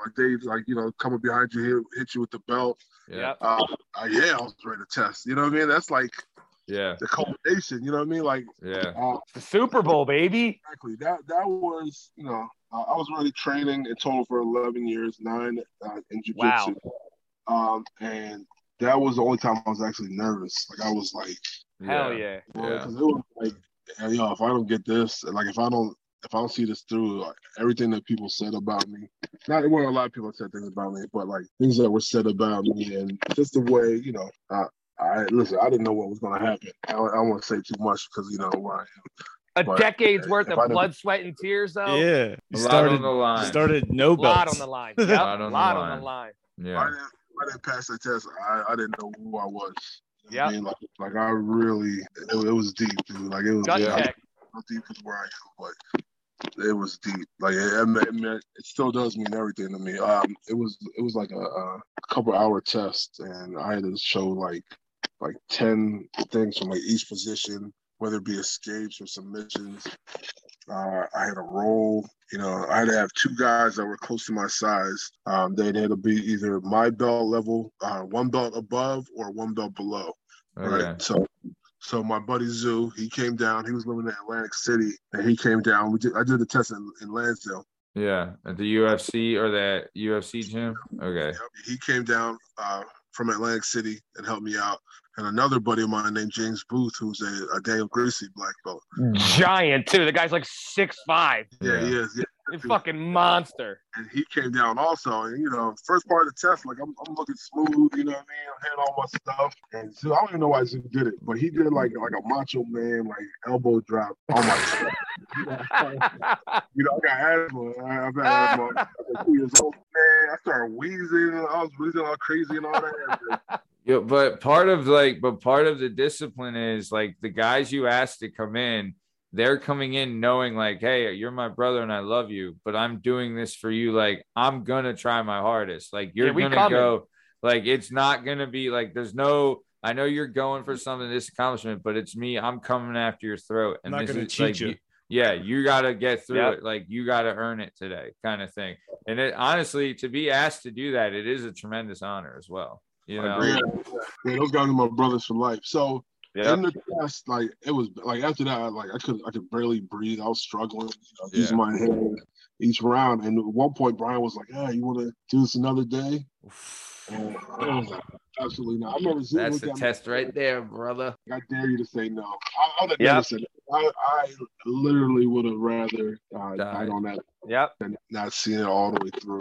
You know, at the end of the test, he asks you you gotta do it. It's a 20-question physical quiz, right? Like where he'll ask you, like, what would you do in this position, and you gotta, show it. By the end of the test, like your body and your mind you're not there anymore. And the last question on the test was, what's the most important part about being a black belt? And the answer is, never stop learning. Some dumb answer. I definitely didn't get that. It was just like something about like spirits. Who knows what I said? Dude, you're on death's door, bro. Like who? Exactly. What you said. So he told me I was a black belt. It's like, congratulations, bro. What was that feeling like though? Like, dude, you're looking at a decade of going after it, and like we won't. I know we didn't get into it, but there's a lot of fucking curves in the road, bro. Yeah, you know what I'm saying? There's some fucking curves in the road, but you got past it, you got through it, you mended all fences, you got everything going, you stuck by your guys. And that moment when he says, like, "Congrats, brother," did he whip you with it? And then so the owner of the school was supposed to pick up the belts, and I didn't tell him to pick up a black belt, right? Uh-oh. You didn't want to jinx yourself. Yeah, well, it's not even just that. It was like, if I didn't pass this test, man, there's no way I could walk past that belt or know I was that close, Yeah. Listen, when I tell you my life was based off of jiu-jitsu, especially at that time. Yeah. It's everything. It's what I am. And if I didn't make it through, listen, who knows what would have happened. I couldn't see myself, knowing that belt was so close and not getting there. So I actually had to meet up with them that Saturday. That test I took, it was on August 13th, 2015. And I had to take a picture with him on that Saturday. I had to grab the belt and we took a picture. You know what I mean? Yeah. And then it really felt official. Yeah. And it's awesome. Whacked you on the back and did the whole thing. Yeah, it's crazy because like there's certain things you gotta say are like very big important things in your life. Ceremony of it. Have like right up there, like I don't want to say is getting a black belt. Yeah. We get it. We understand. We hear you. I get you. Yeah. Yep. No, it's it is. And also, dude, but like you I'll tell you this too, man. There was so many times that you could have phoned it in, you could have thrown in the towel, you could have gone on to like tried something new or tried something different. It's like, how many times did you have the option to quit and give up and not do it? And you stuck with it and you realize like this is a life passion and a life goal, right? And like you were able to get through it and finish it, man. And honestly, it takes a lot of intestinal fortitude and resolve in order to accomplish something like that. And it's a tremendous, tremendous accomplishment. You should be very proud of yourself, man. It's crazy because, I graduated Orleans and I became a plumber and all that, but jiu-jitsu is the first thing that I actually felt like I'm good at this. Like this is like maybe you were born to do something like this. Yeah. Yeah, you know what I mean? Like it was the only thing I've never really, I've never felt like that. Yeah, made you feel a part of something, bro. It's one of the most enticing things about it, for sure. Now I'm a made man. You know what I mean? You're in the family now, brother. That's for damn sure. And it's not something that can never be taken away. And I would say that day was the day that I started Crush Crew Jiu-Jitsu. So let's get into it. So you get your black belt, and that day, right away, you're thinking like, I need to Uncle Greg has been such an influence. Like you want to start being Uncle Greg's for other people and changing other people's lives. Exactly. And he preaches that, dude. Greg 100% preaches like spread the wealth, shit. Like, the best learners are the best teachers. You know what I mean? Like, you got to be doing that shit, right? So right away. So I wouldn't be where I am if it weren't for Uncle Greg. Yeah. He comes down to the school every once in a while and teaches. That's great, man. It's like the Pope is coming or something like that. Oh, bro. He's worried about what the mats look like. He's like, is everything clean? Is everything right? They're like, why are you freaking out? Yeah. He changed my trajectory. I hope I said that word right. He changed the way I was feeling about jiu-jitsu Took it to a whole nother level. You know, showed me how to coach people. You know, like I felt invincible whenever Uncle Greg was in my corner. You know what I mean? Like, get out, get your shoes out of the way. Yeah. Such a, you know, it's such a great time whenever he's around. You know what I mean? It just, they know what the deal is. Like, they've been hearing me talk about Uncle Greg. Since the utmost respect. Yeah, there's nobody like him to me, or just in general, you know. He's a great honestly, him and dude, like, and I say it about Rich a lot too. They're special fucking guys, man. Like, they are special dudes. They don't make them like that. They're very rare, and like the amount of lives that they've changed just by being them is incredible. And yeah, shout out to them. But I want to get into it. So let's talk about Crush Crew, right? So when did you start it? How's it been going? What's the transition like? And then we'll get into like what's the day in the life of it now. Okay. Yeah, so the name Crush Crew actually came to me like in a dream. Like, you know, you wake up and like it was just there, like Crush Crew, you know. And it actually came to me when I was brown belt. That's my name school one day. I got my black belt, I went right into it. I had it at the UFC gym for a little bit, maybe I think from August till April. April 3rd was actually my anniversary of opening my own spot. And I had to get it out the UFC gym because they wanted me to like put my logo or put their name, like a lot of weird stuff. Yeah. I mean, but it's also like they're giving you like, you know, they're asking. Yeah. It's all part of the gimmick. No, you were smart to get out of there. Yeah. So I rented out space from this place in Fort Washington called River of Life Martial Arts Studio. I rented out the 3rd floor. We were there for I think 2 years. I was there, and then we ended up going to a storefront in Erdenheim, which is Erdenheim and Flourtown are pretty much the same thing. It's like 3 months. That little bend at the bottom of the hill, right where you went up. It was on the I know where. Yeah, I know what you're talking about. We sit outside, like on summer nights, we sit outside, like, you know, out front, and watch cops like pull people over. Yeah, they actually did a sting outside of in my building. They did a sting, and had like people like that's a big heroin area. It's Erdenheim, and the detective came in. And they used like my front window and like picking people off. Like they had this guy, like a narc or whatever he is, like call different guys. They'd come up with their cars. He'd buy drugs, and then the detective would read off the license plate and they'd pick them off everywhere they went. So I was there for a while, and then we just recently, the past like 15 months, we moved to the spot where I'm at now. It's in Flourtown, beautiful spot, beautiful. It's 2,300 square feet. 14 feet ceiling. Nice. It's actually the original Acme in Pennsylvania. Shit. It's prime location. Like there's like a movie tavern that's like a minute from me. Bro, I know exactly where you're at. Right off of Bethlehem Pike. Yeah. Yep, exactly. Right. I'm on Bethlehem Pike, and they what else is cool about it is. I'm only paying $300 more than what I was paying at the other spot. And there ain't no heroin addicts. Exactly. And it's 1,000 more square feet. And dude, you got ceilings. You got the deal of a lifetime. What did you go with? Mancino mats, or what did you get? No, so I used I got wrestling mats, and then I went with this tarp company. That's right. Yeah, Pete Shoemaker. Pete Shoemaker put me onto this tarp company, and I went with them. Yeah, nice. I got 2 mats. Yeah. So it's easier that way, you know. Pete had the end. So Pete what? Pete was the middle school coach for a little while at Wissahickon. So like I would get the high school guys from Pete, and the kids would be like, Coach Shoemaker has like swords and shit in his room, like, and apparently like some belts. Is he like good at this karate thing? I'm like, first off, it's not karate. And yes, Mr. Shoemaker will yoke you out. All right. Mr. Shoemaker will yoke you out. So be good in his class. Yo, that's great. So, okay. So you got the new school, you got the school in the new building. You're in a great area. You got parking. You got like prime location. You know what I mean? Like it is, dude, you couldn't ask for a better spot. Honestly. Hell yeah.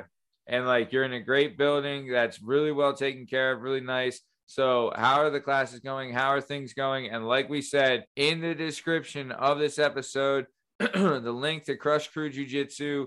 Check it out, man. Honestly, one of the best gyms in the area. Really is. So what's day in the life like there, and how do you like running the school, Oh? I love it. I love having my own school. I like being able to work with different people, all different walks of life, you know.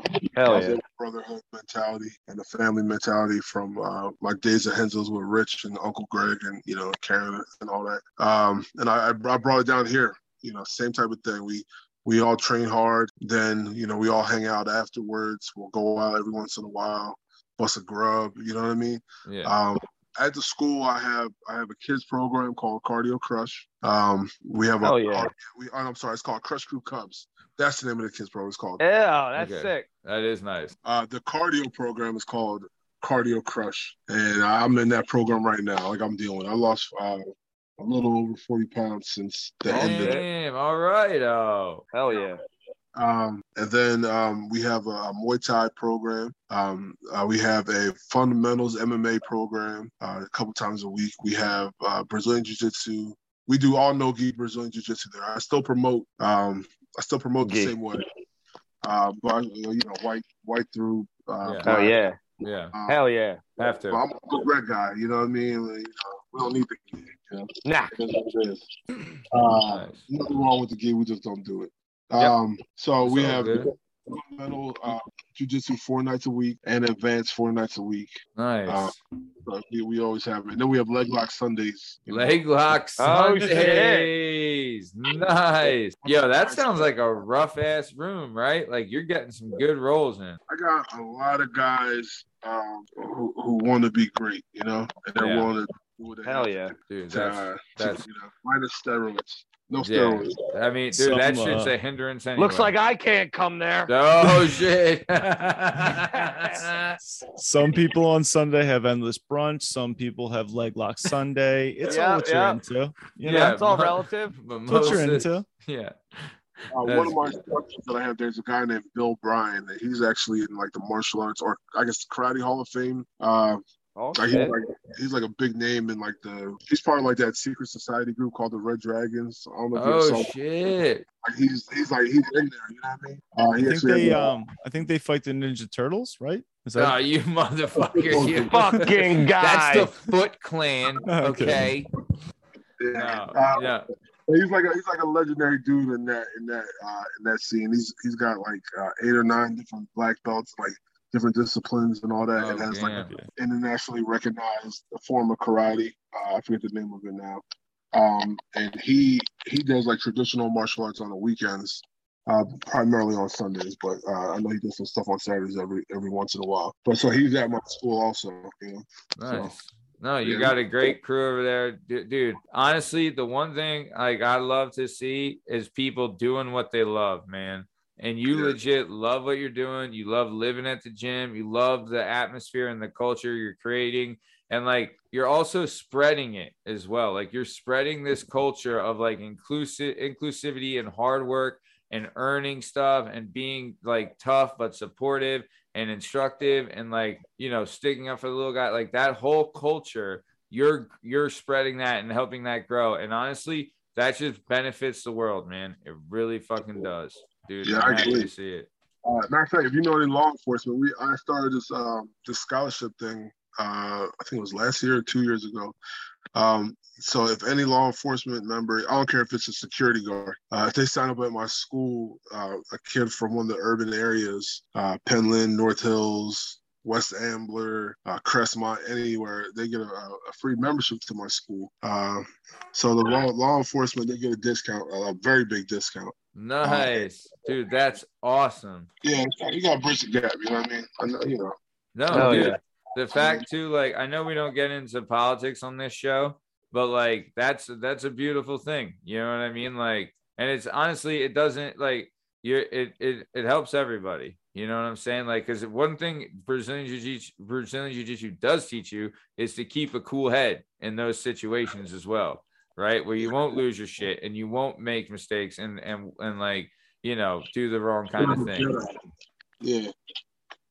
Yeah. I mean, and to go from the very beginning now, it makes sense to me, like how your pops was always trying to help everybody. He was a man of the people. Same thing with you now. Now you're like for you to, you're not only, people don't understand with jiu-jitsu, it's not just like helping a person physically and mentally, that it's all that, but it's also a lot for men, not for women too, but for men, you're almost building a new confidence into them where like you've learned a new skill and you were like, oh, people that don't know this, like it just brings a whole new air of confidence to you, makes you move different as a human, makes you, it changes everything. I got this named Shane. Shane looks like a serial killer, right? It's my guy.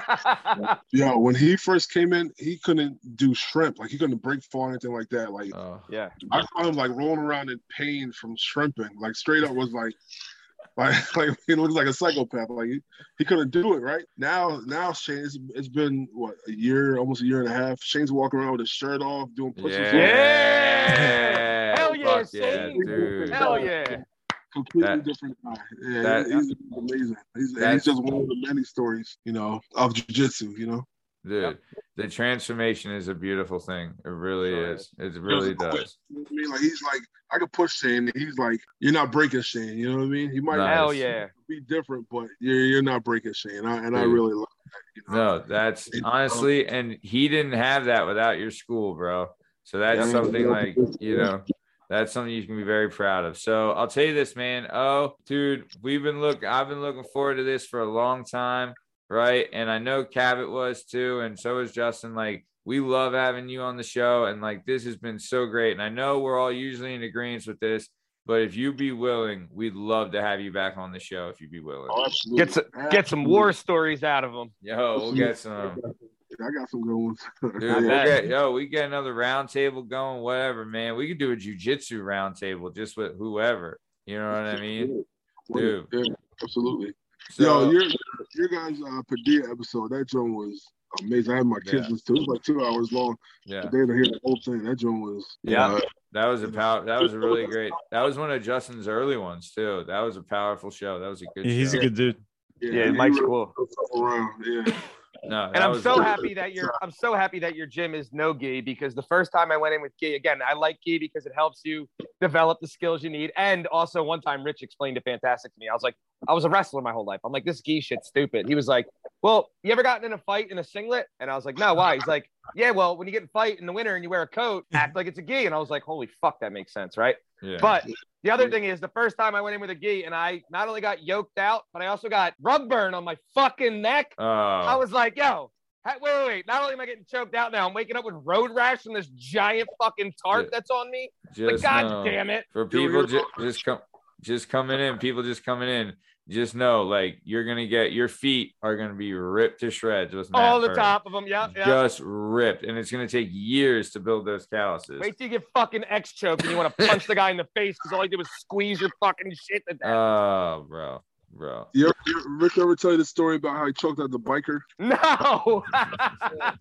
So he used to be a bouncer, and I guess he must have saw the guy had like a holster, but he had it on a chair. So Rich told me he had to leave, and my man, I guess he wasn't having it, and he had kind of called him off to the side, hey, let me talk to you. So he got him away from his buddies.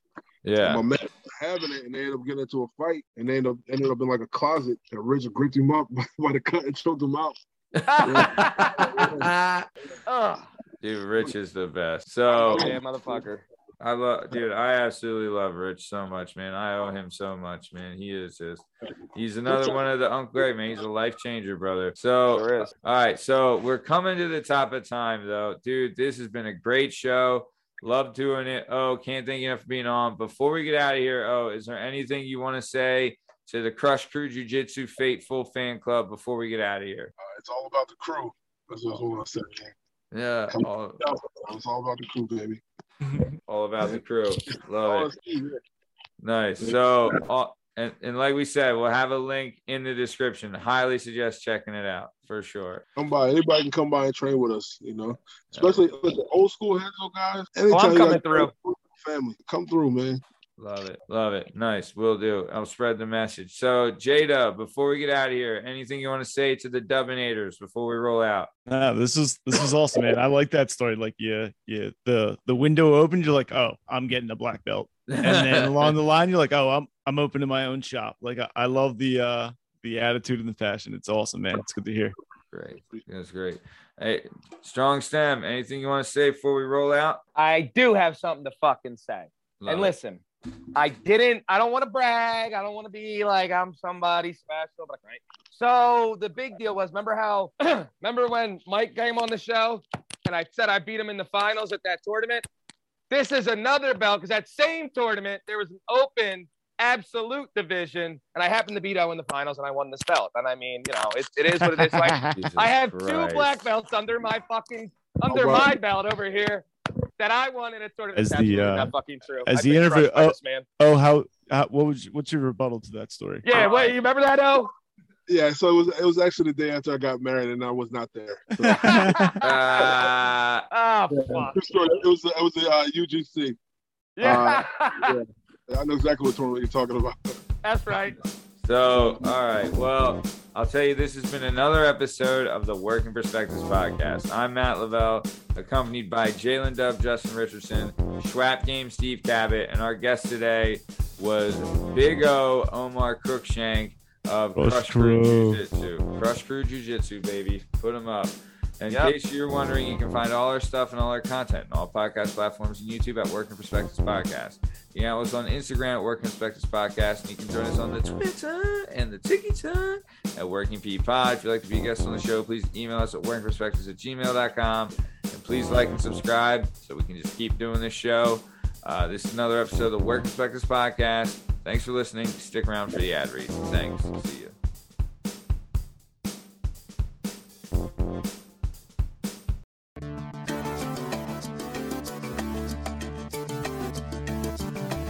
Do you have a message or a story inside of you that you've been waiting to tell? Have you always dreamed of writing a book but are intimidated by the complexities of the book publishing world? Perhaps you want to use a book to launch your public speaking or consulting career. If so, please reach out to Scott and Bell Publishing, located right here in beautiful Philadelphia, Pennsylvania. Scott and Bell Publishing handle all genres and authors with all experience levels. Scott & Bell Publishing gives authors 100% creative freedom and a higher royalty split. They can be found at www.skotbell.com. That's www.S as in Sam, K as in Kite, O as in October, T as in Tom, B as in Boy, E as in Edward, L as in Larry, L as in Larry.com. That's Scott & Bell Publishing, where the authors go.